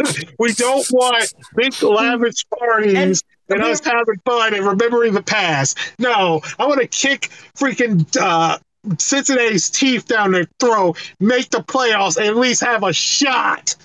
And the horrible thing is that we've mentioned a few times that on the business end, the Fire have actually done pretty well in recent years. They've done massive changes have been done, except for this season where they apparently were not able to get a jersey sponsor until just the last second before the season started. Apparently, this is me hearing this from the Chicago Soccer Conversation, which is apparently when we record late, we also put our episode out at the same time. So they come out on Wednesday mornings, but this is your Tuesday morning podcast here. Anyway, but it's with Brian Sandlow, and Sandlow is the one who he does a really good job of randomly just checking out what's going on the business end. And on the business end, things are kind of falling apart because they also might have broken the lease at Soldier Field accidentally. Oh, Jesus Christ! Because they sold naming rights to the pitch, the CIBC Bank pitch. Yeah, that's so Tin Pot, by the way. Why is our pitch sponsored? And the Bears should be. There's no official evidence of them being angry about it, but they're angry about it because the Park District is real annoyed. And apparently, the Bears lease is a whole lot longer than the Fire's lease, so it might not even be in the Fire's lease. But if it isn't in the Fire's lease, then the Bears are going to be so much more angry, which the Park District does not want because they're trying to keep the Bears from moving. I do have confirmation effective confirmation about the Motorola thing. We got a shipment of jerseys for the Fire at Dick's Sporting Goods, right? And they came in without the sponsor. The jerseys at sale at my Dick's Sporting Goods, the Fire jerseys are without the Motorola sponsor, and I assume that's because they got it in so late. Yeah, I mean, they got the sponsorship. I think the day that they were making the video, I think, and so that's why in the video, in the Shaqiri announcement, they don't have the sponsor on it. Yeah. Or no, in the pregame video as well. Actually, the pregame intro videos, they don't have the sponsor. No sponsor. Again, sweet baby Jesus and the grown one too. Come on, man. I didn't even click how Tin Pot. Why is the Fire the only team in world football to have a field sponsored? Well, it's because they can't get a sponsor for the stadium. But get stiffed then. You made a mistake. Well, that's your fault. There's also there's teams that sponsor the court. Or I know that there's a couple of baseball stadiums that Camden Yards has a sponsorship. It's something at Camden Yards. Fenway is sponsored something at Fenway. I think that even the Quest Field, before they finally changed it to CityLink, was something at Quest Field. Yeah, fair enough, but I the pitch is bad, man. Oh, the pitch itself has looked bad too. I mean, like the name, yeah, but that's fair. But that's just which is weird because the Bears aren't even playing, and the Fire don't even practice at Soldier Field. They practice at the game, like it's. So we gonna get shipped back to the game, man. The Fire. I said that my goal this season was to not throw up at the game, and boy howdy, it might not last. Look, if you gave me the offer of the Fire get to reset the factory settings back to 2018, I take it every day of the week. That's what I'm gonna say. Can I get factory settings back to? Well, yeah, 2018 was like the last time where like it feels like you could have saved it. If the Fire do not change the logo, how do they go through the pandemic? I want to hear what you guys think. They win MLS Cup. They win MLS Cup in the pandemic because it'd be one of the funniest things I've ever seen in my life. I mean, in terms of like, you know, they don't change the logo and they go back to red jersey, and like they don't like move away to rebrand. Yeah, they don't pull off that rebrand going into 2020. Like Mansueto somehow finds the kill switch in between like all of the wires and like traps that Nelson Rodriguez set in front of it. So Mansueto pulls the kill switch. There's no rebrand going into 2020, but there is still the pandemic because you can't change that. How does Fire support change? Because we do have the supporter chairman. How does like the view of this team change through that? Go on. Yeah, if the play on the field got better, I think it would change a lot. But you're still dealing with a team that's still trying to dig their way out of a hole. Like, I think what was it? Moneyball, Billy Bean had said it was like you have everyone else. You have the top teams, mid-tier teams, and you have the bottom-tier teams. Bottom-tier teams, 50 feet of crap, and then there's us. Yeah, we're still digging out of 50 feet of crap. We're at 35 feet. And we're not at 50. And Cincy's doing it a whole lot faster. Yeah, and they're doing it. Yes, they're doing it a whole lot faster than us. Well, we went from the beginning of this season. Like, I'm just looking at, you know, technically, you look at these results. I'm just going to take the screenshot of it because I find it really interesting. You look at these results here from the start of the season, moving into later in the season. Like, it looks like, okay, maybe the Fire are confident. And then like, you know, the Orlando game hits. And I was like, well, I mean, they lost the game, but there were some players sent off. And then Galaxy happens, like, okay, yeah, I understand it. Scoreless draw. We keep getting those. That's kind of concerning. And then the Minnesota game hits and everything goes off the rails. Mm-hmm. Like, you just see 3 goals conceded, 2 goals conceded, 4 goals conceded. They've considered, wait a second. So that's 9 goals. They've conceded about like what? 4 times as many goals as they had in the first, like, in 3 games, they've conceded 4 times as many goals as they had in like the first 7 games of the season, I think, whatever. No, the other way, because I was writing an article, I was for my preview article, and I genuinely had to keep looking at it because it did not look real. But going into it's marginally better now, I guess. But going into this weekend, the Fire had scored 6 goals from 9 games. That is ridiculous. And 7 from 10 isn't much better. And you look at the XG here. You want Nick? I don't know if you can actually see the chat that I'm putting stuff in. But the XGA that Atlanta had was 2.5. They scored 4. The Fire have been up until Minnesota. The Fire have been holding teams down below their XG. And Minnesota, they had 1.1 XG. They scored 3. Red Bulls was 2 XG. They scored 2. Atlanta, 2.5 XG. They scored 4. And the Fire's XG is going up a bit, and they're still not scoring. The Fire had 1.6 XG against Atlanta. And so that was the other thing that, like, that definitely in that game that, like, you kind of see that happening. It's like, oh no, yeah, we're going to lose because Atlanta was giving us opportunities. I think, and like against Minnesota, it was a lot of, you know, Minnesota's defense was just handing opportunities to the Fire. And it was like, it was so frustrating. And in this game, the Fire were getting handed some opportunities, and you can't even like think that they might get it. Like that was why it was like it's an existential loss there, because it's like you can't even argue. Like you can't even think that they're going to get it because they're not. Like they're getting opportunities, and you can't even think, oh well, they missed that opportunity. They missed that opportunity. It's like no, there's no chance. There are just no chances. Yeah, they get to the box and act like they don't know what they're doing. They're passing it around. Too many passes. Take the damn shot. Just take the shot. Just take the shot. I was looking at the. This is on a tweet from a while ago, so I do not want to go back and look it up. But I also don't want to deal with going through MLS stats again. But like the Fire's attacking stats are depressing. It's like, oh god, the Fire's I believe goal creating actions. That's the term. I need to find it. The Fire have 11 goal creating actions all season. They are tied for second in the least goal creating actions. So Sporting KC has 10 goal creating actions. They are on last, and then the Fire are tied with Vancouver.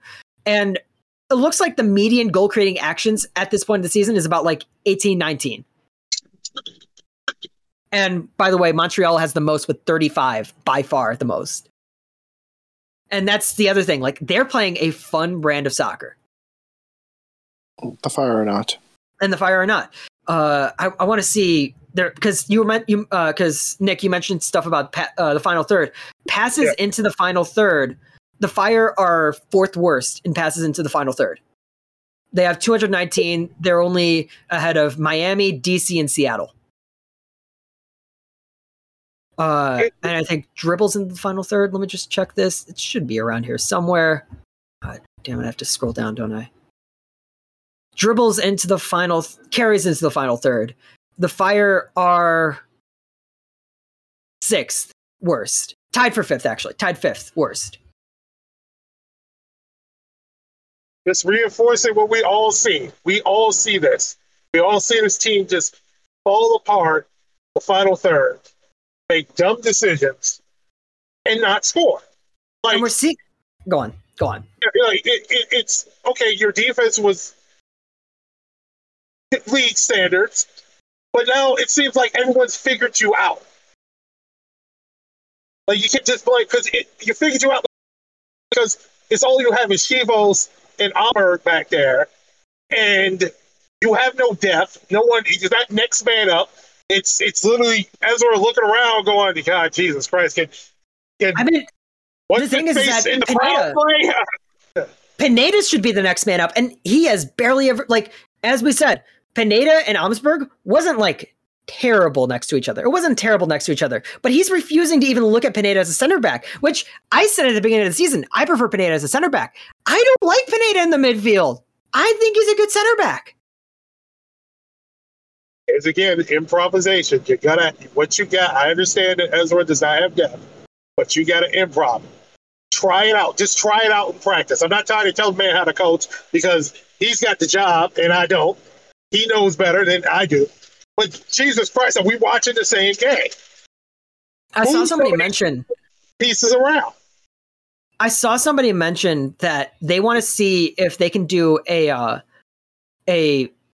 false nine with, Jairo Torres can be like more towards the midfield, but a false nine with Mueller and Shaqiri on the wings going in, like cutting in. That is what the two of them can do really well. And Goody as the false nine. I heard of that, and that sounds pretty interesting. But is Ezra going to try that? No. We're gonna stick with the same sort of 4-2-3-1 that hasn't worked. And at that point, if we go to that point, what is with Shabilko? Who cares? Who cares at that point? Adnan has died at this point. Nick, no, it's just because the thing I'll let Nick talk in a second, but it's like the thing how we're caring so much about this team that is the Fire at the end of the day. It's just I don't know. Go on, Nick, and then I'll say something real quick I wanted to add. Well, he has to try something. You can't get just because you were able to get what you got at the beginning of the season Now teams are starting to figure out you got to switch it up. You're seeing Shaqiri move more towards the wing. Put him at the damn wing. Yeah, let's try that. Let's put Moeller at one wing and Shaqiri at another wing. And let's stick, I don't want to stick Polish ham and freaking. Hey. The Crocus ham of the match is a very important thing. Never forget that. I miss the Crocus man. I still have the giant banner. Like, were you there at the pod cleaning, Nick? The pod cleaning. No, I found the massive Crocus ham banner with Nikolic holding out a sandwich. I still have that. I miss it so much. That wasn't waterlogged. So that wasn't waterlogged. It was waterlogged. I'm pretty sure. Oh, okay. No, I did think because I knew it was like that's going to be a mess. I'm not going in there. But that's the thing with Przybylko is that once again, as I really like the way that Adnan put it last week, which is sometimes we're right, sometimes we're right about things, and that thing is Przybylko, which every single Philly fan was just like, he does not do well as a lone striker. You know who did well as a lone striker? 04. He was moving. He was doing what he needed to do. And he was where he needed to be on that goal. I even said at halftime, like, Nick, you called sus on this, but like, I really did think at halftime, I thought that 04 was going to get a hat trick through no fault of his own. He wasn't going to like heaven, Shigley. Because it's if Shaqiri can get out wide and put it across, 04 was just going to be there. He's a large man. The ball's going to hit him and go in. He's going to score a goal with his butt. Like, I don't like, he's not going to score. He's not going to score through any fault of his own, but I thought he was going to get a hat trick through no fault of his own, just from Shaqiri having like the sheer will to just like put the ball in the box. It's just going to bounce off of 04. I thought that was going to happen, but no, Shaqiri can't play on the wing. He has to play in the center. So back, because like my dad and I have the same feelings about the Fire. But back when my dad we would care a lot more about the Fire, he would always talk about starts of the season, and he would keep yelling about how if the Fire don't have a good start to the season, they're not going to have a good rest of the season. Yada yada yada yada. And his benchmark, it always ended up being that the Fire would always somehow only have 2 wins after 10 games, and that was always kind of like ingrained in my head. That's been ingrained in my head recently, where my dad would be like, "Oh, they've only got 2 wins, 10 games. It's going to be a wasted season," and this season would ultimately be wasted. I don't remember how the Fire started in 2017. I don't know if they were particularly great, but I don't think they were as bad. But I can actually go back right now. I got in my head, it was just 2 wins out of 10 is a bad start to the season. And after the Fire, this team had a new feel about them, as Tyler Terrence once said, and how hyped everyone was on Chicago Fire Twitter. I'll give you guys one guess to how many wins the Fire have after 10 games of the season. They got 2. They've got 2. So you said after 10 games in 2017. Yes. In 2017, that's 1 win, 2, 3, and I think that's 5. 5 wins out of 10 games. So yeah, a good start, good end of the season. And I still don't necessarily fully agree on that because things change quickly. But he was always right about the Fire being bad when they started badly, and I would not be surprised if this is more of the same. Also, Giannis just dunked the life out of, I think, Al Horford. And now Al Horford is just nodding his head at Giannis. What was that? No. Giannis has just dunked the life out of Al Horford, and Al Horford just stood there nodding his head at him. I think Al Horford's going to pull out a gun and shoot him now.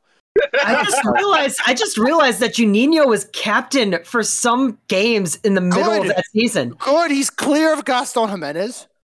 No, it's just like you always like that's one of the most forgettable players in Fire history, mostly because like he came in at the same time as Dax and he was supposed to fill the same exact role as Dax, and then Schweinsteiger came in and it's just like nobody remembered that Juninho even played for that team. And he was like coming in off the bench and he did not play well. How many appearances did he have? Juninho wasn't bad. I think I got into a fight with him on Twitter with Juninho, but he wasn't good, to be fair. Giannis he played a total of 26 minutes in that season. That was more than Jonathan Campbell. Good. Giannis got a blast from the past. How dare you say good about Johnny Campbell? Campbell's a great guy. Yeah, Giannis Campbell. Giannis got a technical for staring down Al Horford after he dunked on him, which is pretty funny, to be fair. Oh my god. All right, Do you guys have many more things to yell about? Not. Well, we got the next game. What I was gonna say then, yeah, I'll lead with this. This is a must-win game, correct? Yes. Yeah. Like if the Fire do not win this game, you can call game on everything else for the rest of the season, right? Is that the general feeling? Pretty much. Yeah. Because they're playing Cincinnati. I know they still have their injury issues. I assume someone will be back by then, but you have to be. It's like one of the things. Another thing my dad would say sometimes. It's like, screw all the circumstances, take everything out the window. You have to win this game. Bremen on Sunday have to get a point. The Fire have to win this game against Cincinnati, and I don't know if they're going to. I remember near the beginning of the season, we were talking about how, we wouldn't know anything about this team. We finally know about this team. We finally know about the rest of the league, and the rest of the league is, you know what? That was the thing that I was thinking of, because I was listening to the Chicago Soccer Conversation this morning on my way to class instead of listening to music, which I probably should have stuck with music. Just because it made me sad. It made me sad. No, you just diss. I love their podcast. I prefer listening to it at home where I can be sad alone. I had to do it out in public. But I was just thinking that I did convince you at the beginning of the season. I convinced you. The Fire, with the rest of the league getting so much worse, the rest of the East getting so much worse, the Fire could make the playoffs. But unfortunately, the Fire just don't know when to move. This is a team that still, you compare it to the rest of the conference. They should make the playoffs. You can't just say, oh, well, this is the same Fire team as before. No, this is a team that every single year, almost every single year, except for maybe last year and the year before, I think I would say that that team's not making the playoffs. Last year, specifically, I think would be a big one where I was just at the beginning of the season, it's not going to make the playoffs. This isn't going to matter. But this season and a lot of seasons prior where they didn't make the playoffs was a season where you think they have everything they need to make the playoffs, and something's just not working. And it's incredibly insulting to the fans, and it's insulting to the players themselves. I'm not doing it. They're doing it to themselves. They're insulting themselves by not doing what they're capable of. Jiggly, I'm going to remind you, what team are we talking about right now? Exactly. That's what I'm saying. I'm saying throw that out. No, I'm saying throw that out because we can't. No. It's the Fire. It's what they do. we can discuss narrative as much as we like. I love narrative. It's my favorite thing. I'm in film school for screenwriting. I love narrative. But the thing is that hey, look at this team. That's what we always say. Look at that team on paper. Throw out all the narrative. How good is this team? This team should make the playoffs for so many seasons so far. This Fire team should make the playoffs on paper, and it just doesn't. Yeah, narrative happens, but how does that narrative keep up? How do they keep up with that narrative? You can't beat Wall Street, and you can't beat Chicago Fire narrative. Nick, do you have anything instead of Jig and I? We're gonna have a guest on here, and Jig and I are just gonna start yelling at each other now. It's totally fine. There's a reason. You kind of became a conduit for us being able to do that. Yes, I'm glad. A conduit. It does. Yes.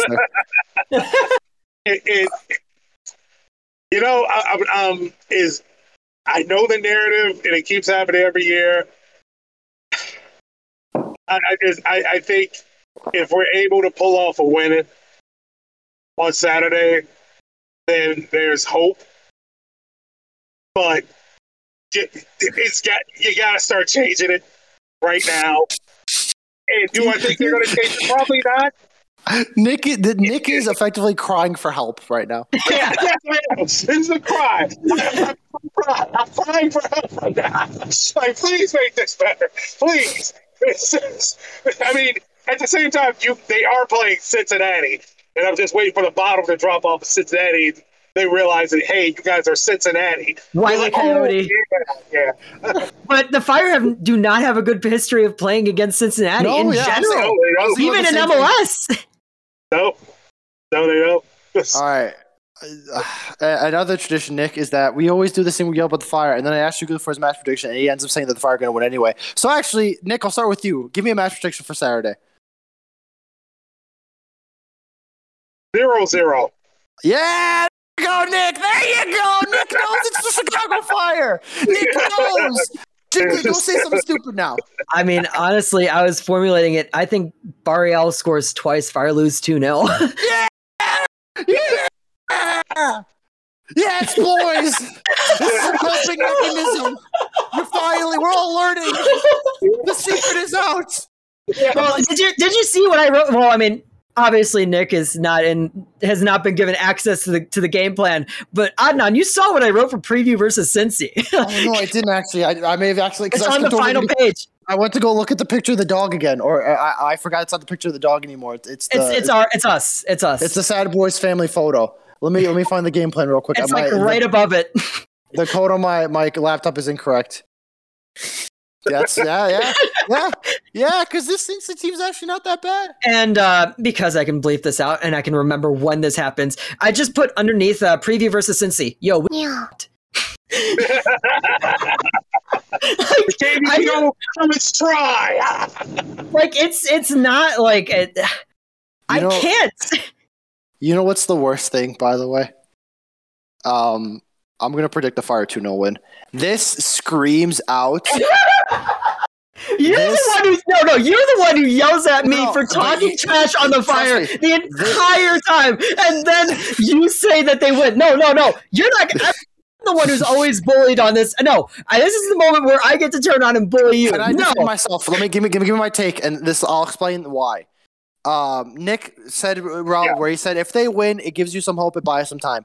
This is the exact game where the Fire win, and people go, "We have a chance. Actually, we can fix this. We can do." It's like we can act, and then the Fire are going to lose like 50 games in a row. No, they're going to win. They're going to win away at Red Bulls. They're going to win away. Because Red Bull has not played well at home. They only play well on the road. The Fire are going to lose this game against Cincinnati, win against Red Bull, and everybody's going to say, wait a second, we have a chance. We have a chance.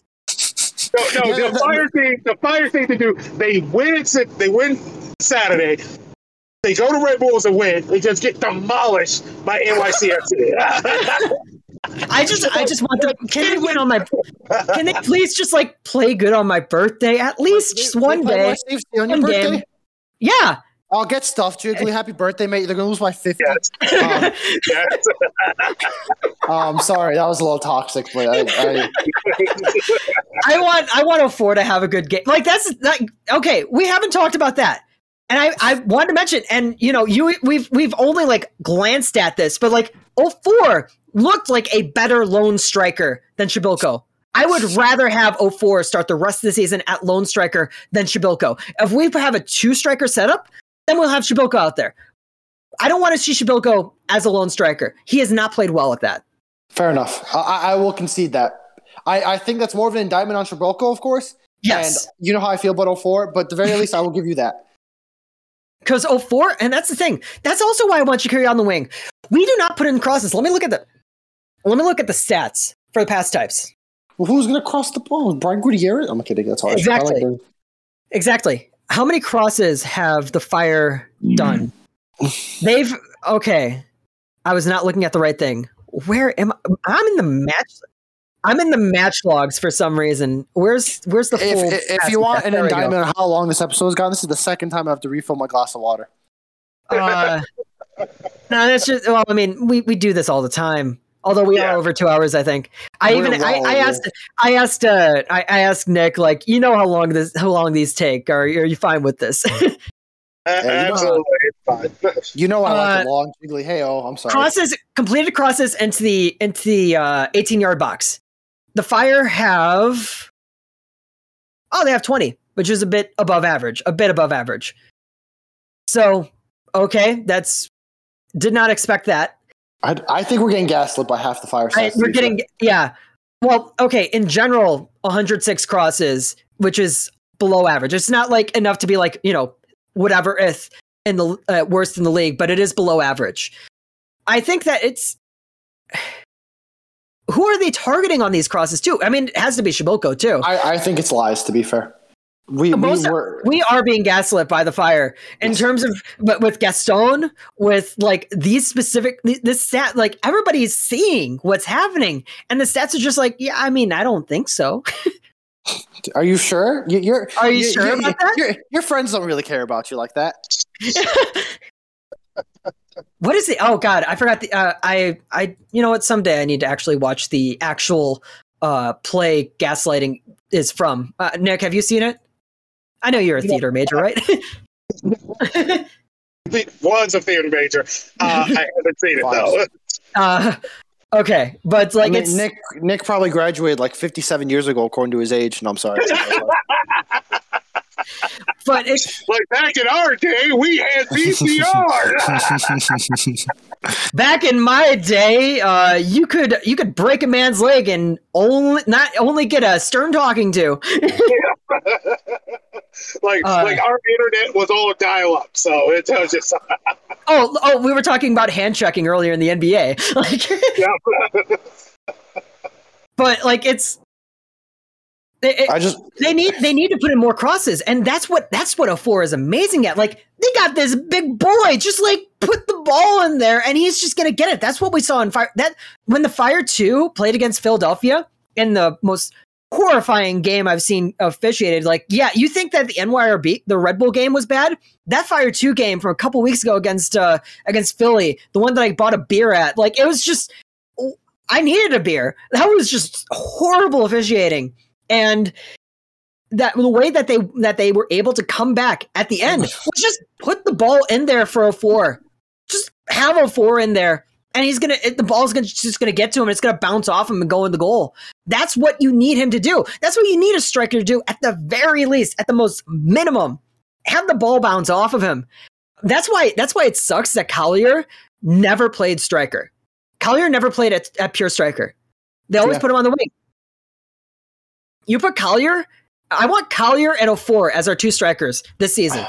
Oh, Bring back Collier. No. Collier and Please Ofor. tweet that. Please tweet that and just see how quick it is so someone calls you to blow your brains out. I'm sorry. The San Antonio supporters are going to try to kill you. Like, because they want to keep him. He's done well in San Antonio. That's the thing. Good. The moment that the Fire get rid of a tall striker and he goes to the USL, he lights it up in the USL. Matt Fondy broke the record for the most goals scored in a season in the USL for Louisville. Good. The season after he left the Fire.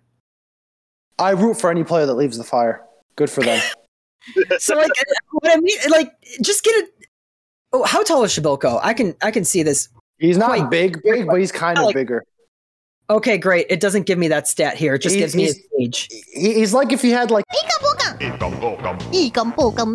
I'm sorry. What? Nick got that one. Yeah, I have to bleep that out. Come on! No, I can't keep that in. Ikabuka. What? Because he actually, Adnan doesn't know about that because he doesn't listen to the podcast. Nick knows about Ikambukum. Fair enough. Anyway, rebounding off that joke, which definitely wasn't terrible, by the way. But like in terms of height, like that's the thing about the Fire team that I noticed about. You look at the Fire 2. That was another thing about the Fire 2 Philly game. Philly is tall. Maybe, the Fire 2 is a bunch of kids, but like, isn't the Philly 2 team supposed to be a bunch of kids too? They're tall boys. They tall. The Fire are short. We got a cube. We got a cube who might be shorter than me, which is horrifying. Schihos and Almsberg aren't tall for center backs either. We need to is there like a Bulls player that's terrible that we can just like bring over to the Fire and just stand up? It's perfect. Nikola Vucevic. Can we get? Can we get? You know what? You remember Wendell Carter? Yes. To be fair, can we put him at striker? Can we put him at striker? Just have him stand in the box. Tell him to run up and stand in the box whenever we bring the ball up, and just Shaqiri can just like hit it, kick it at his head, and it goes in. It's like what that reminds me. It's like the opposite of Scott Sterling, where instead of it hitting in the face and saving it, we want to kick it off his face so hard it goes into the back of the net. Yeah, I think that I can trust Shaqiri's foot. What? I mean, I can trust Shaqiri's passing. He can hit him. And we just got to make sure that we got like guys bigger than everyone else in there. I don't know. Is Taco still playing? Taco Fall? Probably not. We can bring him in. Okay. Wait, no, that's a. I thought he was a wrestler. Why am I thinking Taco Fall was a wrestler? No, he's thinking. What's his name now? I'm blanking. Almost. Almost, yeah. Yeah, Bol Bol. Well, Bol Bol's son is what tried to get in the NBA. Manute Bol was the old. Bol Bol is the son. My fault. So Jiggly has gone from campaigning for Collier in 04 up top to literal basketball player. Just like get a tall man, get a rather tall man, and just put him up there and just see what happens. The sun is literally setting at the moment. And it's probably already set. And I'm listening to Jiggly name off basketball players. Hey, Jiggly, let's see what Eddie Curry is doing right now. Yeah, what's Eddie Curry up to? Of course, the old man makes an Eddie Curry reference. Yeah. What's Eddie Curry up to nowadays? He's at school with his family. I played a pickup game with Eddie Curry. Was that still Jerry Krause? Was that Garpax? That was Jerry Krause. Okay, yeah. One of Jerry Krause's last things to give to the Bulls was Eddie Curry. Instead of Ron Artest, right? Yeah, because they missed out on Ron Artest as a result. Right? There was a trade or something. No, they traded Ron Artest. Yeah, they traded Ron Artest to draft Eddie Curry, I believe. Okay, yeah, because I know they got in Chandler, and it was Tyson Chandler and the Twin Towers of Curry. My dad told me about that in the day. We're not talking about early 2000s Chicago Bulls basketball, which is the only level of Bulls basketball that I can really talk about. Like maybe you get to the Derrick Rose era, I can talk about that. Right now, I don't know anything. But we just need a tall man. Any tall man will do. We can get, as I said, what's Kristaps Porzingis doing? Just put him up there. He probably knows how to play soccer. Just put him up there.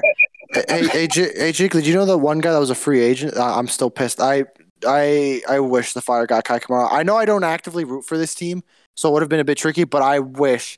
In a different world, if I rooted for this Fire team and they had Kai Kamara, I would be wearing a Kai Kamara Chicago Fire jersey right now. And he would have 5 goals this season so far. There's so many players that the Fire could have just kept. It wasn't even like a thing of their contract ask was too high, or they just wanted to go home. They could have just kept them. CJ Sapong. They could have just kept him. They moved him on. It was great for CJ Sapong. Everybody was happy for CJ Sapong. They should have kept him. Lucas Jovanovic, as we mentioned earlier, they could have kept him. It wasn't like he was asking for a DP contract. He deserved a raise. He was underpaid. He could have made the late runs into the area right now, too. You don't have to cross it high. You can cross it low like the Fire scored and still have a guy get on the end of it. Oh, and 04's goal wasn't even a high cross. And he almost missed it, too. He almost full on Emil Heskey'd that thing. I wonder why. No, I'm kidding. But, we just need a tall man. We need and also, I believe, at the Red Bull game, I was making jokes with RJ about we need Usain. RJ was like, we need Usain Bolt. Honestly, that's what I mean. If we lose this game, throw everything out. Let's just have fun. Let's be the Pacers. Let's just foul everyone. As many red cards as we can get. Let's break the record. Worst discipline ever. Let's do it. and then Azrael in the post-game press conference be like, I don't know how this keeps happening. As I said, let's see if the supporter section, we should get a red card. Let's go a red card. We need to bring. Hey, can you work on bringing back the capo stand? Okay. I've been trying for so long. Isn't the capo stand physically at Soldier Field right now, and they're just not putting it up? It's in the Walton deck. It's right below the Walton deck. It's right there. And have I walked past it? I forgot. Yes, you have walked past it. But I want the Fire, there's a whole, we keep seeing, the scenes of, Ezra saying, if we can't win, make sure they can't win. And I'm just if we can't win, they can't win. If they're going to win, they won't leave here alive. Okay. Great. I want them to, if they're not going to be afraid to come to, you want teams to fear you. You need that intimidation. I want teams, we need to want teams to be afraid to come to Chicago. Preferably because they don't think they can win. They think that they're going to get their ass. They think they're going to lose. I want, if the Fire cannot bring that fear to them, make them fear physical pain. In the nicer way. Then, if we can't win, they can't win. If they have to win, let's at least have some fun. Yeah. That's all we're here for. I want Duran to just go out there and just. I was about to say, just kill a man. Okay. My two favorite highlights about thinking about the Fire were thinking about Tehran kidnapping Insigne. And I don't know if you remember this, Nick, but what I wanted to see happen in the first game of the season was Shaqiri get tackled really hard by some big American defender and then realize how physical this league was. And for Shaqiri to just quit and walk off the field. That was Ben Sweat. And then Tyler Terrence would start crying about it. And it would be one of the funniest. And I still wish it happened. And now, what was the thing I pitched for earlier? I forgot what it was now. Oh, no, you know what I was thinking? I should have said. I'm not going to say I will root for this team, but I really want Ezra Henderson, when Jairo Torres is healthy, to play him on the wing and to keep playing Shaqiri at cam. I want the Fire to sign every single attacking midfielder on the planet and for them all to get benched by Xherdan Shaqiri at cam. I want Ezra to refuse to change. Jairo Torres was lighting it up in Liga MX, not just also lighting it up with yellow cards, which, as I said, yeah. I love that. But like the last thing that he showed to Atlas fans was the goal that got them into the Liga. That is amazing. That is what we're getting. Is he playing this weekend? Is he playing this weekend, by the way? Well, okay, so he apparently got a muscle injury going into this game, which... Well, he had it. He picked it up in his last Atlas game and like kind of realized how bad of an injury it was in practice.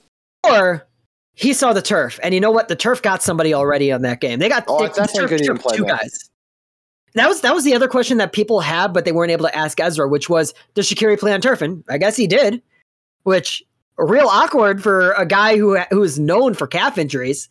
He got away with one, I guess, then, yeah. Because remember, Ezra cost Shaqiri like 3 weeks when he played him too early. And he's looking better. It's just, looking better physically. He's fully fit again, so that's fine. Yeah. Nick, do you have anything else you want to talk about? Just anything. We talk about anything here, you know that. Yeah. Well, I can announce we're at the Wall of Honor on Saturday. We're inducting Lord Bobitz. Nice. We're gonna have our family down. I'll say a couple words before they open the gates, and once the gates, we have the plaque already installed. So once y'all come in, her name will be added. That's lovely. Nice. And the 25th anniversary party. I can't get it too much, but it's looking real good. We'll announce that middle of the summer. So nice. Great. I remember I was brought in to help out with the 25th anniversary party, and then suddenly I just stopped checking Slack. I don't use Slack. Yeah, it's going to be real good. And we got some things planned also for the Juneteenth game. That's the next home game after Saturday against DC. Oh, yeah. Yeah, we're bringing back some catering. Blackfires will bring back catering. Yes. We're going to have some catfish, we're going to have some fried chicken. And give y'all an item before the game. Well, make sure that Boris Sekulic doesn't go out there then. Yes. He's sorry. He's automatically gone. He's banned from it. He's going to see the food, have a big smile on his face, and everyone's going to have to, shoo him away. Yeah, like, no, you play. We'll save your plate if y'all win. You can eat after the game, please. After the game, we'll save your plate. And where's the Bridgestone Cup currently? It's in my house. Okay, cool. Yeah, it's facing the skyline. Can I have it? Wait, I have to go through our finance secretary, Carrie said that I could have it, right? More importantly, actually, can I have it? You're not going to go anywhere. The guy who doesn't even like the Fire, can I just have it? Because that seems really funny. We can do the handoff on my birthday, and Adnan, if you want to come to the watch party on my birthday and just like make fun of the team, we can hang out. I will come, get the cup, and then immediately leave. Like I'm going to a Fire game, buying a ticket, entering the stadium. It's not a game. No, I know, but it reminds me of our idea where I'm going to go to a Fire game, buy a ticket, enter the stadium, buy ice cream nachos, and leave. And just sit by the lakefront with my ice cream nachos. Like, honestly, that sounds like a great time. Like, we can pick up a game. I'm genuinely so down, man. That'd be so... I'm not that down, but that sounds so funny. Go to the planetarium. I'm sorry. The worst part about the Minnesota going to their arena, it was so much better than Soldier Field. They had burritos. We ordered burritos. That reminds me, the best meal I've ever had at a stadium was when I went to Cincinnati Stadium for the Open Cup game, and they had loaded nachos where it was like cheese covered nachos, and there was like chunks of chicken, like it was like a chicken nugget breast almost. It was so good. I remember the worst. Good. Well, I mean, I can only think of the worst thing I've ever had for a game. It wasn't at the stadium itself, but Indy 11 and their tailgate. Apparently the Colts have like a clubhouse essentially set up for like fans, and so Indy 11 was working out of the Brickyard Battalion was working out of that clubhouse, and they had pizza there. It was the worst pizza I've ever had in my entire life. It was the worst. Indy 11 Brickyard Battalion. I hope you guys get better pizza in Indianapolis. What was wrong with it? People talk about like things tasting like cardboard, but like that was the first time I ever bit into something. I'm like, I'm sorry, did I get the box? Fair. That's it. Yeah, that's fair. And on that note, I think that's it. Yes.